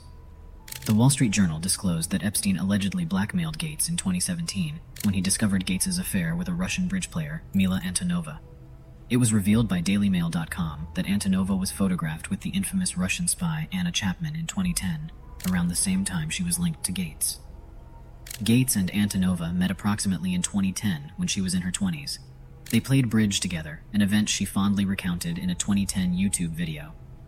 2 years ago, I said to everyone that I'm going to meet this guy. Nobody believed me.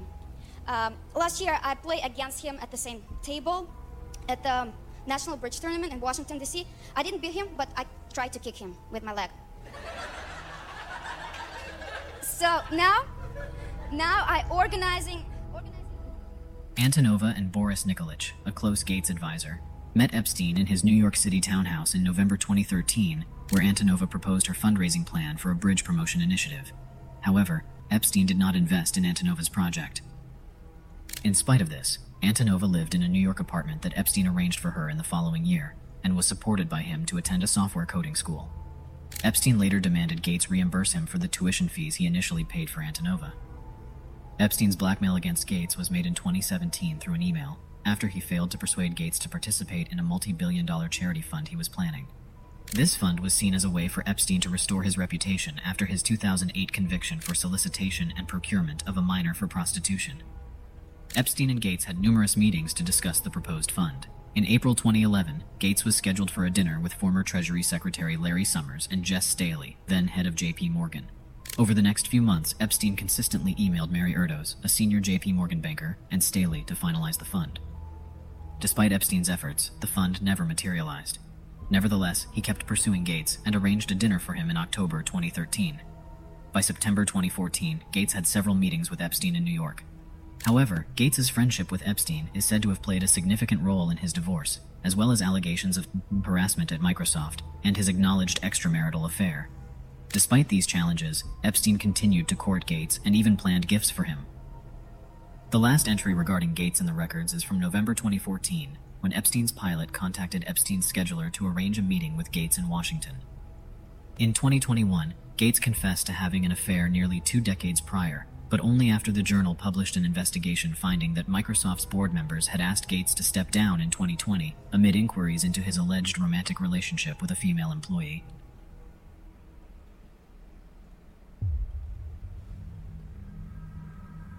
Woody Allen. Woody Allen, the renowned American filmmaker, comedian, and actor, is known for celebrated films such as Annie Hall, Manhattan, and Sleeper. Allen commenced a 12-year relationship with actress Mia Farrow in 1980, although they never tied the knot. At the start of their relationship, Farrow was already a mother to 7 children, 3 biological sons from her previous marriage to composer Andre Previn, 3 adopted girls, 2 Vietnamese and 1 Korean, Soon Yi Previn, and 1 adopted Korean boy, Moses. Farrow expanded her family by adopting Dylan Farrow from Texas in July 1985. Allen did not participate in the adoption process, but took on a parental role with Dylan once she arrived and subsequently spent more time at Farrow's home. In 1991, Allen embarked on a romantic involvement with Soon Yi Previn, Farrow's adopted daughter. Allen asserts that the relationship started in late December 1991, when Previn was 21, but there are suggestions that it began earlier, during Previn's final year of high school. The relationship between Previn and Allen prompted Farrow to end her romantic involvement with Allen, although they maintained a professional relationship where Farrow would feature in Allen's movies. The extent of Allen's close association with Jeffrey Epstein became clear through their mutual engagements documented in calendars. The records reveal frequent meetings, shared walks, attendance at Allen's rehearsals, dinners, and even movie editing sessions at Epstein's home. There were also reminders for Epstein to accompany Allen to the Massachusetts Institute of Technology, an institution where Epstein made a donation of $850,000 and had close ties with several professors. In December 2013, Epstein attended Allen's film screening and birthday party, and later traveled to Epstein's New Mexico ranch. By September 2014, their association had become quite active, with shared dinners and meetings featuring high-profile individuals. Further controversy arose around Allen's relationships with underage girls when Babby Christina Engelhardt disclosed her 7-year relationship with Allen that started when she was 16. Engelhardt claims she met Allen at Elaine's restaurant in October 1976, boldly leaving her phone number at his table. The director, then 41 and at the height of his fame, invited her to his Fifth Avenue penthouse. He never questioned her age, but she informed him she was still in high school. Within weeks, they became intimately involved, though she would not turn 17, the age of consent in New York, until December that year. Engelhardt speculates that she was the inspiration for Allen's film, Manhattan, which portrays a middle-aged man's relationship with a teenager. Their relationship lasted for 7 years before concluding. In August 1992, Allen was accused by his adoptive daughter, Dylan Farrow, then 7 years old, of at the home of her adoptive mother, actress Mia Farrow, in Bridgewater, Connecticut. Allen has consistently refuted these allegations.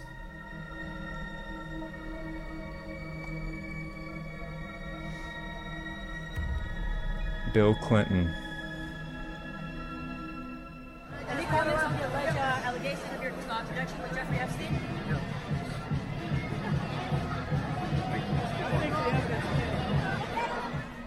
Former President Bill Clinton has denied he had a close relationship with Epstein, and after Epstein was newly accused in 2019 of children for more than a decade, a spokesman for the former president tweeted this statement. President Clinton knows nothing about the terrible crimes Jeffrey Epstein pleaded guilty to in Florida some years ago, or those with which he has been recently charged in New York. In 2002 and 2003, President Clinton took a total of 4 trips on Jeffrey Epstein's airplane, 1 to Europe, 1 to Asia, and 2 to Africa, which included stops in connection with the work of the Clinton Foundation. The statement said Clinton had never been to Little St. James Island, Epstein's private island. In September 2002, Clinton took Epstein's private jet to Africa, a trip Clinton had organized to discuss economic development there and the fight against HIV and AIDS, the New York Times reported. Shantae Davies, the woman who appears in the photo with Clinton, has said she was also on the flight. She worked for Epstein as a masseuse, and she has accused Epstein of her. The Sun newspaper posted a photo in a Facebook post in January. Clinton was pictured with his arm around Epstein's private masseuse Shantae Davies, the caption says. Davies categorically denied that any improper behavior occurred around Clinton, and that he was a complete gentleman the entire time. Clinton has said he took a total of 4 trips, but flight records published by Gawker in 2015 suggest he took more than a dozen flights, the news outlet then reported. A year later, Fox News reported that flight logs showed he took at least 26 trips. The New York Times has explored this discrepancy, writing that it's unclear how many individual flights were involved in each of the 4 trips Clinton has claimed, and whether that could make up the difference. In recently unsealed court documents, a woman who accused Epstein of sex trafficking has also said that she once saw Clinton on Epstein's island with 2 young girls from New York. She didn't implicate him in any wrongdoing. 9 months after his death, the sickening scenario in which a top former U.S. President Bill Clinton advisor was discovered hanging from a tree with a gunshot wound to his chest has now been revealed. In contradiction to earlier reports, a shotgun was found in proximity to the body of Mark Middleton, a former aide to Bill Clinton with ties to Jeffrey Epstein, who died by suicide last year. Documents secured by the Daily Mail reveal that a Stoger 12-gauge Colt shotgun was located 30 feet from Mark Middleton's body on May 7, 2022. His body was discovered on Heifer Ranch, Perryville, Arkansas, a property owned by an NGO allegedly linked to both the Gates Foundation and Clinton Foundation. Previous reports from the same outlet indicated the absence of a weapon at the scene, a claim that has now been rectified. Additional notes, prepared by Sergeant Keenan Carter, describe the deliberate steps Middleton, aged 59, took to ensure his suicide attempt would succeed. These included standing on a bench, fastening an electrical cord around his neck, and ultimately shooting himself in the chest. Shortly before his death, Middleton, a businessman in the HVAC sector and former special advisor to President Bill Clinton, texted his wife, Rhea, saying he had found the perfect place for a nap in the sun. A ranch worker, Ian Peters, discovered Middleton's body later that day, having noticed Middleton's SUV parked in one spot for an extended period. The Daily Mail reports that law enforcement found a gun case and 3 rounds of buckshot in Middleton's car before locating his body. Sergeant Carter's report suggests the shotgun was thrown from Middleton's body due to recoil and the angle it hit the ground. Based on the absence of blood in Middleton's body, the report indicates he likely died within seconds. Coroner Theodore Brown's notes within the report also reveal Middleton's history of depression and officially categorize his death as suicide. Initial assertions by the Daily Mail that Middleton's death was self-inflicted, despite the alleged lack of a weapon at the scene, fueled conspiracy theories around the Clinton body count. Middleton's links to Jeffrey Epstein amplified speculations that he was targeted by the Clintons. Before his political career ended in 1995, Middleton had logged Epstein into the White House 7 times out of Epstein's total 17 visits. Reports also suggest Middleton traveled on Epstein's notorious Lolita Express jet. After a 1996 White House investigation, Middleton was prohibited from visiting the executive residence without senior approval due to allegations of leveraging his access to impress business clients, a charge he consistently denied. So what are your thoughts about that so far? That was part 1. Yeah, it's just shocking. I mean, it really does seem like, all these people are connected to Epstein and they all deny anything happened. But when that guy's whole business model is based around blackmailing people and sex trafficking, you can only help but, theorize that they're actually, lying through their teeth pretty much. Now, are there any new names that you were not expecting to be on that list? I mean, all of them are kind of, David Blaine, I had never heard that before. That was really interesting to hear. Well, let's see what you think after this part 2 clip. So let's play that clip.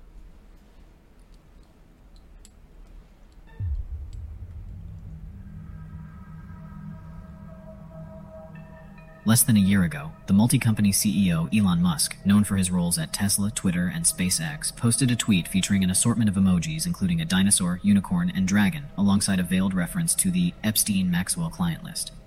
He captioned it, "Things I'll never see in my life," adding a personal comment. The most intriguing aspect is not the DOJ failing to leak the list, but the media's indifference. Isn't that strange? Musk was alluding to the ongoing conjecture that the U.S. Department of Justice or other government authorities might possess a list of clients involved in the operations of the deceased financier and predator, Jeffrey Epstein, and his ex-associate, British socialite and convicted sex offender, Ghislaine Maxwell. A past photo has made the rounds on social media showing Musk in formal attire alongside Maxwell at a Vanity Fair Oscars afterparty in 2014. Upon Maxwell's arrest in 2020 for sex trafficking minors and the reappearance of the photo, Musk expressed his displeasure. He stated via a tweet, "I have no knowledge of Ghislaine. and clarified, "She caught me unaware at a Vanity Fair party several years ago." In recent developments, the U.S. Virgin Islands, which filed a lawsuit against J.P. Morgan Chase alleging Epstein's principal business via his accounts at the bank was human trafficking, has subpoenaed several high-profile executives for any communication or documents pertaining to J.P. Morgan and Epstein. These executives include Google co-founders Larry Page and Sergey Brin, Thomas Pritzker, chair of Hyatt Hotels, entertainment executive Michael Ovitz, and U.S. News and World Report owner Mortimer Zuckerman. As of April 28th, Musk received a subpoena on the grounds of suspicions that Epstein might have referred or attempted to refer Musk to J.P. Morgan, according to a recent court filing. The subpoena calls for Musk to produce any documents displaying communication involving him, J.P. Morgan, and Epstein, and also any documentation about Epstein's involvement in human trafficking and or his sourcing of girls or women for consensual sex. The USVI claimed in a court filing that they had failed to locate Musk to serve him the subpoena in person, as per standard protocol. They further added that an attorney for Musk did not respond to a request to accept the subpoena on behalf of his client. Musk strongly criticized the notion of receiving a subpoena in this case through a tweet. "This is ridiculous on multiple fronts," he wrote on Twitter, which he acquired and privatized last year. Back in 2018, Epstein claimed to the New York Times that he had been advising Musk following the opening of an investigation into Musk's remarks about privatizing Tesla by the Securities and Exchange Commission. A Tesla spokesperson clarified to the Times, "It's incorrect to say that Epstein ever offered advice to Elon on any matter."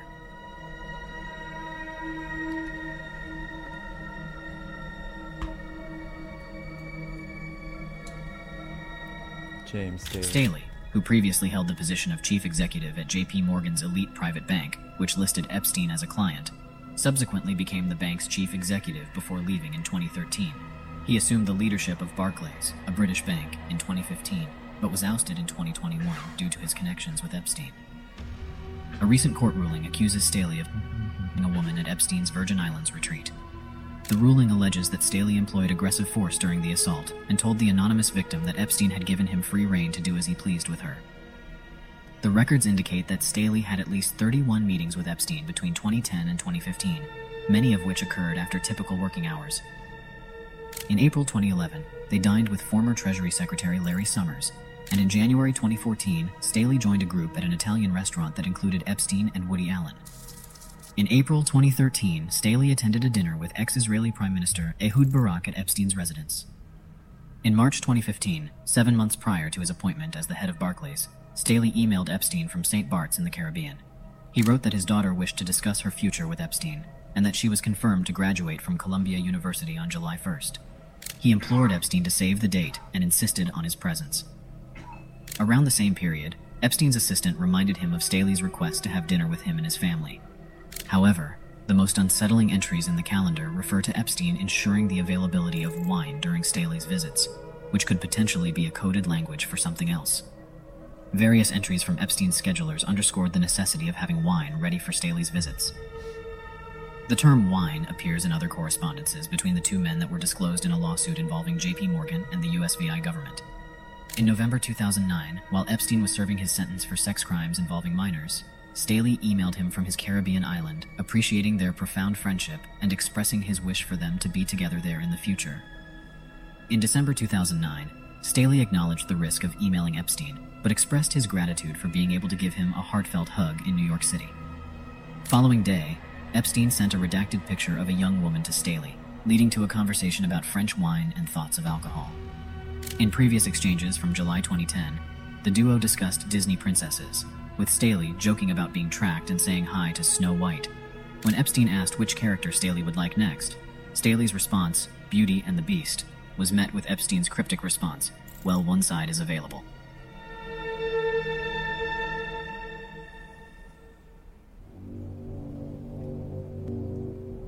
On February 14, 2012, Irina Shayk's name appears in the records. During this period, the Russian model was in high demand, gracing the covers of renowned magazines like Esquire UK, and was in a relationship with football megastar Cristiano Ronaldo. Her career was on the brink of major success, including her debut on the silver screen in 2014's film Hercules. However, Shayk's representatives vehemently deny any interaction or association with Epstein. The name of Wendy Murdoch, ex-wife of media tycoon Rupert Murdoch, can be seen under the date of September 27, 2012, with a note indicating a potential visit at 9 p.m. Another entry on November 6, 2010, mentions a Wendy, but no further specifics are given. Murdoch was still in a marital relationship with her spouse at that time, a union that ended in 2013 after 14 years. This potential interaction presents the most significant connection between Epstein and Rupert Murdoch thus far. On September 20th, 2013, Epstein's schedule denotes a TBD dinner with Bill Gates, alongside Norwegian politicians Thorbjorn Jagland and Terje Rod Larsen. The entry suggests that Richard Branson might join the dinner. However, a source close to the Virgin Group's founder confirms his presence in the UK that night, where he was hosting the Stars of the Year event for his company and a party for Virgin Trains.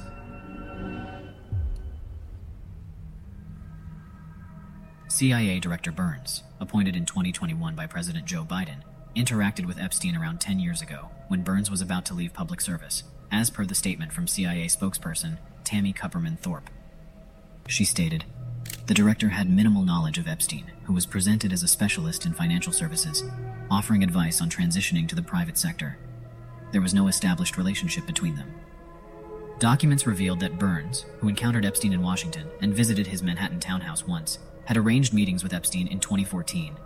Numerous other meetings with high-profile individuals were set to happen at Epstein's townhouse, a location where prosecutors in 2019 claimed Epstein's many underage girls. Catherine Rumler, a former White House counsel during the Obama administration and later associated with Goldman Sachs Group Inc. in 2020, had numerous planned meetings with Epstein. As per the documents, she was set to join Epstein on a trip to Paris in 2015 and a visit to his private Caribbean island in 2017. Rumler first interacted with Epstein after he approached her regarding potential representation for Bill Gates and the Bill and Melinda Gates Foundation, a Goldman Sachs representative informed the Wall Street Journal. The documents disclose that Epstein's staff debated whether Rumler might feel uncomfortable about the young female assistants at his townhouse. Several women, alleged to be Epstein's employees, questioned in the documented emails whether they should avoid his residence during Rumler's visits. Epstein asked one woman to stay away, but reassured another that her presence was acceptable. The Goldman spokesperson stated that Rumler did not express any discomfort about their presence during her meetings at the townhouse. According to the documents, Rumler had over 36 appointments with Epstein, including luncheons and dinners. The Goldman representative said Epstein routinely invited her to meetings and social events, introduced her to other business contacts, and provided referrals, similar to her engagements with other contacts and clients. Rumler was scheduled to accompany Epstein to Paris and his island residence in the U.S. Virgin Islands in 2017. However, the Goldman spokesperson clarified that Rumler never visited his island or accepted any invitation to travel with Epstein. Leon Botstein, the president of Bard College, held numerous meetings with Epstein at his townhouse, starting in 2012 to acknowledge his ongoing donations, including 66 laptops in 2015, as indicated by the documents. Botstein admitted awareness of Epstein's criminal history, stating, "We did a background check and found he was a convicted sex offender.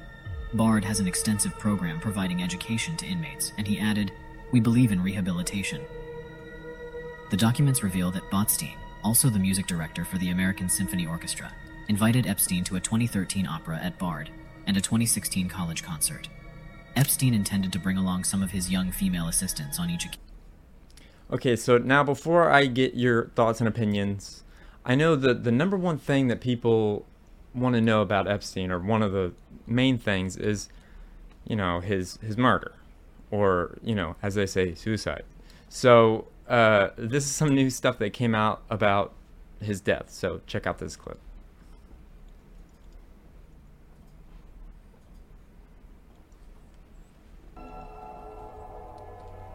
In 2023, the Federal Bureau of Prisons unveiled a trove of documents illuminating the circumstances surrounding the notorious financier's life and death in prison.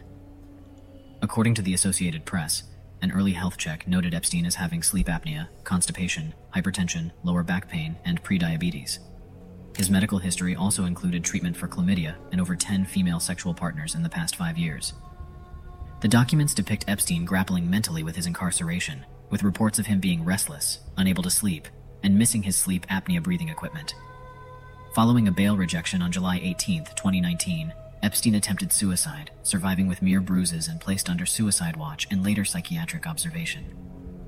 However, Epstein consistently denied being suicidal, even after spending 31 hours on suicide watch, claiming to lead a wonderful life. Prison officers logged observations of Epstein appearing deep in thought or resting his head against the wall. He also labeled himself a coward, voiced dissatisfaction with his prison jumpsuit color, and felt treated like a bad guy, despite good conduct. Epstein's confinement was starkly different from his lavish lifestyle, and he was devoid of even a functioning toilet at the time of his death. On August 9, 2019, the jail's chief psychologist recommended a cell shift due to a malfunctioning toilet. Irain Reyes was Epstein's cellmate until Reyes left for a court hearing on August 9, 2019. Despite his complaints, Epstein made certain adaptations, including opting for a kosher meal, requesting exercise permission, and spending $73.85 on commissary items, including a radio and headphones. On the day his cellmate left for court, Epstein met his lawyers and made a phone call to his mother, who had been deceased for 15 years. His demeanor was reportedly normal upon his return to his cell. Epstein's cellmate did not return after a court hearing the day before, and prison officials failed to pair another prisoner with him, leaving him alone. The next morning, Epstein was found dead, with multiple neck fractures, including the hyoid bone, often associated with hanging and occasionally with strangulation. The documents disclosed Epstein's efforts to establish contact with Larry Nassar, a convicted sexual offender and former physician of the U.S. women's gymnastics team. Nassar had been found guilty of numerous children and young women. While Epstein was detained at the Metropolitan Correctional Center, a letter he had written was found in the prison's mailroom. The letter, addressed to Nassar, had been returned unopened weeks after Epstein's death. The disclosed documents portray a chaotic prison system scrambling to manage the aftermath of the high-profile inmate's death. The lack of immediate information after Epstein's death frustrated the prosecutor involved in his case, and the Bureau of Prisons was accused of releasing public press releases without sharing basic information. The workers tasked with guarding Epstein the night he killed himself, Tova Noel and Michael Thomas, were charged with lying on prison records to make it seem as though they had made their required checks before Epstein was found lifeless. Prosecutors alleged they were sitting at their desks just 15 feet from Epstein's cell, shopped online for furniture and motorcycles, and walked around the unit's common area instead of making required rounds every 30 minutes. During one 2-hour period, both appeared to have been asleep, according to their indictment. An investigation by the Justice Department's Inspector General is still ongoing. Another email suggested that journalists might be paying prison employees for inside information on Epstein's death. An internal memo blamed issues at the jail on reduced staffing levels, inadequate training, and insufficient oversight. So, I mean, that's all I got for the Jeffrey Epstein, but I can't wait to hear what you have to say about it, Jake. Do you have any thoughts? Oh, man. So, overall, I know it was such a huge story for 2019, 2020, when those first memes were coming out, like Jeffrey Epstein didn't kill himself. It was everywhere, and everybody thought it was so hilarious. And they would slip the whole, the meme would slip into all these other, gotcha moments where you'd be, reading a story, and then at the very end it would be and Jeffrey Epstein didn't kill himself. And you can imagine how, if he really was tied with all of these extremely, extremely powerful individuals, of course they would try to cover up the fact that they had done these atrocities. And just like that documentary that is coming out, and the topic of adrenochrome and these cultic, terrible, dark things that are happening in the sex trafficking world, it makes sense that he had to be silenced. What I can't figure out is why Ghislaine Maxwell hasn't revealed. Oh, wait, yes, I can. It's because she's worried for her life. She wants to live out a comfortable prison sentence, right, with her commissary and whatever. And she's probably been warned, look, if you spill the beans, you're going to be gone in the next You're going to be day. Epstein. That's probably what she's hearing, and that's why she's not spoken up. And the Black Book and the names of the people that have gone and interacted with him is crazy. And I will say this, for the people that claimed that they were close friends with him, if they weren't involved and if they didn't know what he was doing, then I think that can speak to the topic of you really don't know a person, right? If somehow they were able to be buddy-buddy with Jeffrey Epstein and never knew that he was involved with all this terrible stuff, I mean, I mean, it just speaks to the truth of, hey, be careful who you're friends with, Mhm. and be aware, because you never know, they they could have a very dark past or dark present, And future. and so and a future. Yeah, exactly. I mean, what a crazy breakdown. I think your combination of those clips is probably, really helps put the puzzle pieces together about the topic if somebody doesn't really know it yet. Yeah, and I think, like, it's so crazy. Okay, so when you think of a politician in Jeffrey Epstein, what do they always show in the mainstream media? Trump. They show him and Trump, Yeah. mostly. Well, Trump never was on the plane, to my knowledge. I mean, but they make a big deal that he had his photo taken with this guy. But you know how many photos I've taken with people? I don't know their background, Yeah, that's But true. those are just my thoughts about it, because a lot of people think that President Trump had something to do with it or whatever, but no, he was the only person that kicked him off or kicked out of Mar-a-Lago. Fun fact. All right, well, I got one more clip, and I want you to laugh. Are you ready to laugh? Now for our favorite conspiracy theorist and a funny moment. In a folky way, Alex Jones sings.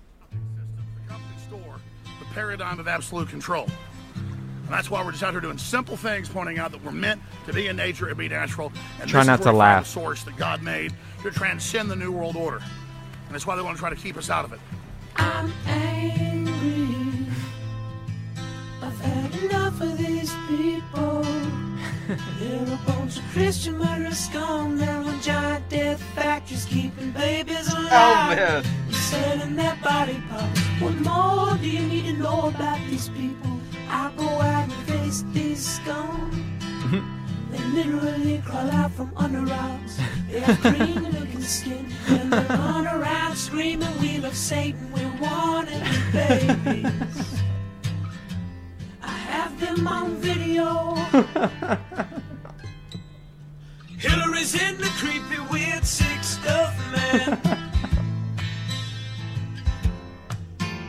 She sleeps in the same room with that creepy, weird woman whose mother wears a hood over her head. That woman number one is ugly. Imagine how bad she smells, man. I'm told her and Obama just stink. Obama and Hillary both smell like sulfur.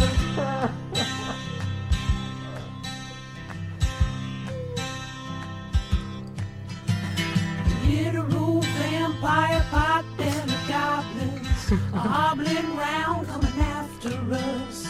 My spirit gets close to that evil and I feel it go.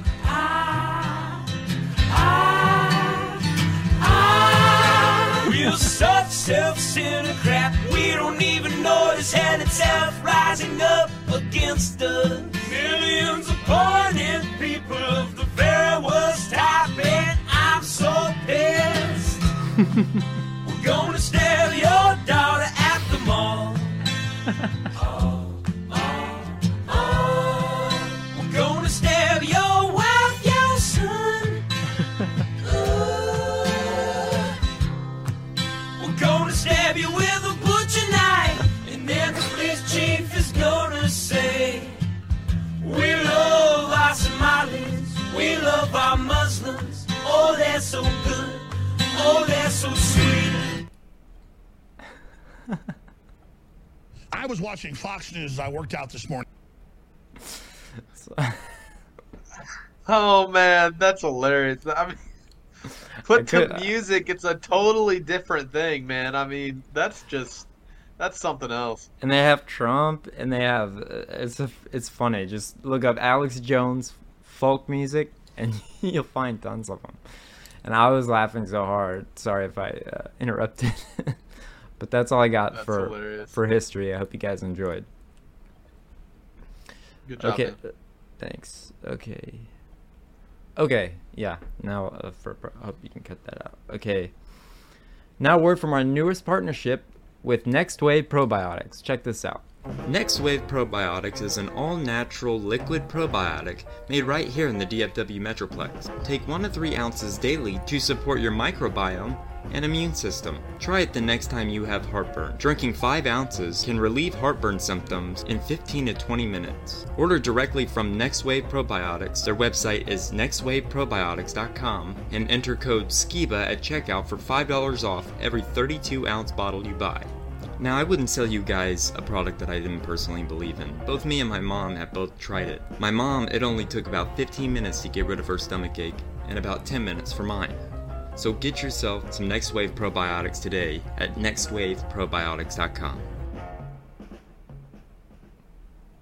Now that stuff is awesome, I will say, and remember it's promo code SKIBA at checkout, and yeah, you should really try this amazing product. I'm trying to get the guy that is the man behind it to actually explain in more detail what it is on the show, and so he'll be coming on at some point. So you guys check this out. Now you got some memes for me, Jake?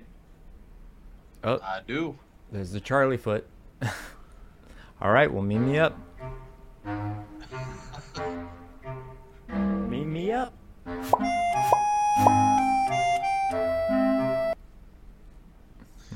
Alrighty. But I identify as an angel. Yeah, we don't play that game up here.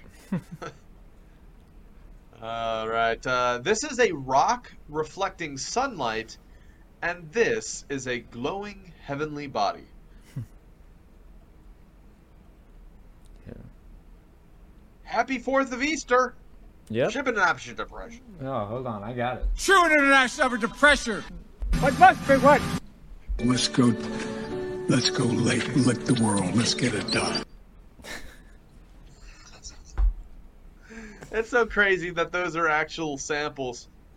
Yeah, he actually said it. It's pretty crazy. Let's go lick the world. This guy deletes social media accounts, sells everything, and moves to the wilderness. A carrier pigeon arrives with a message saying, "Hello, we've been trying to reach you about your car's extended warranty." Oh man, I've been getting so many scam calls. It's like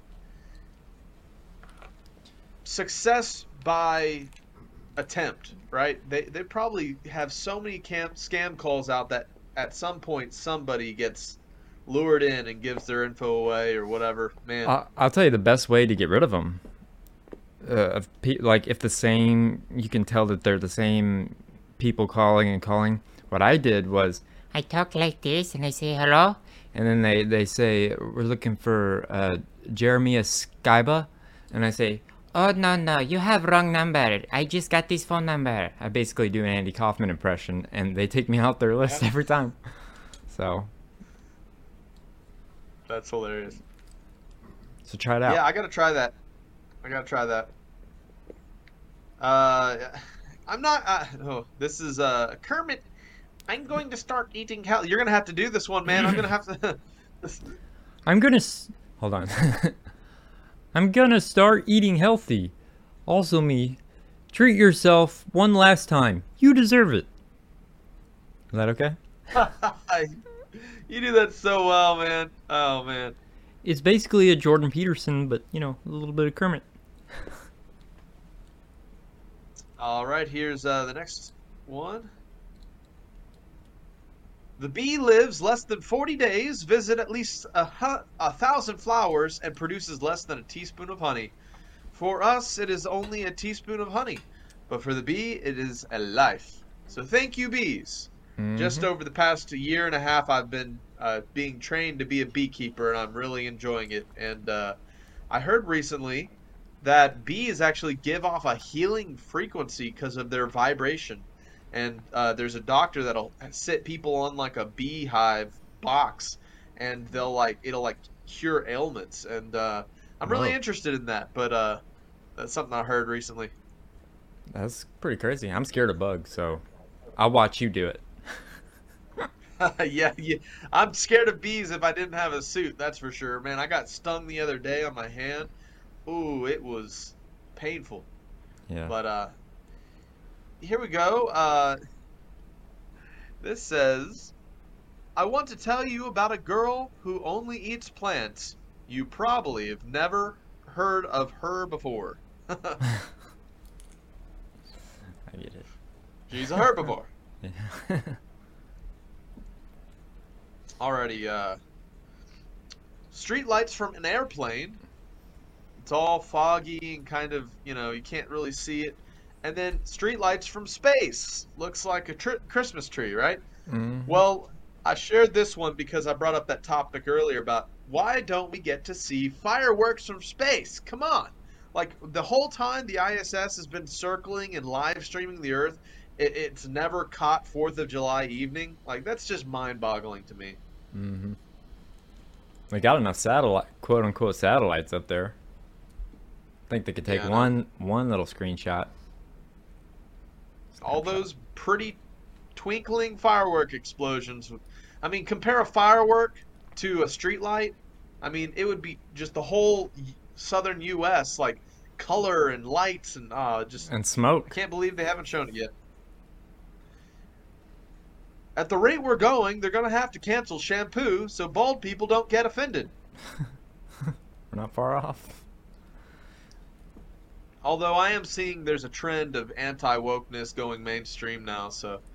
Yeah. Make speech free again. You don't knock unless I married you, birthed you, or ordered food from you.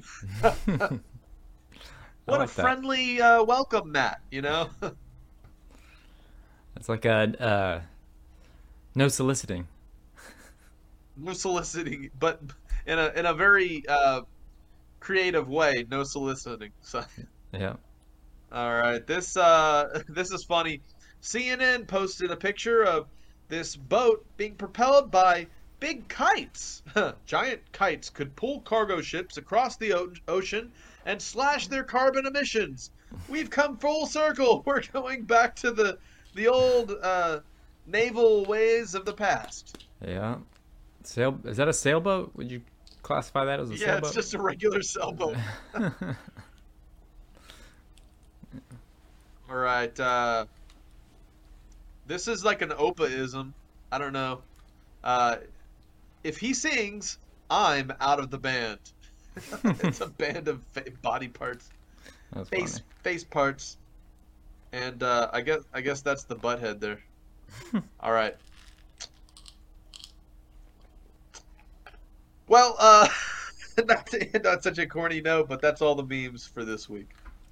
All right, Jake. Well, thank you for another great current news and memes as always. Opa, thank you for another great Opa's Corner. You guys should subscribe to Opa's Corner if you haven't already. I hope you guys enjoyed today's history segment and hope you enjoyed today's episode. So never quit fighting. Let no man deceive you. Thank you for standing alongside us as we fight for justice and continue our quest for truth. Subscribe and stay tuned.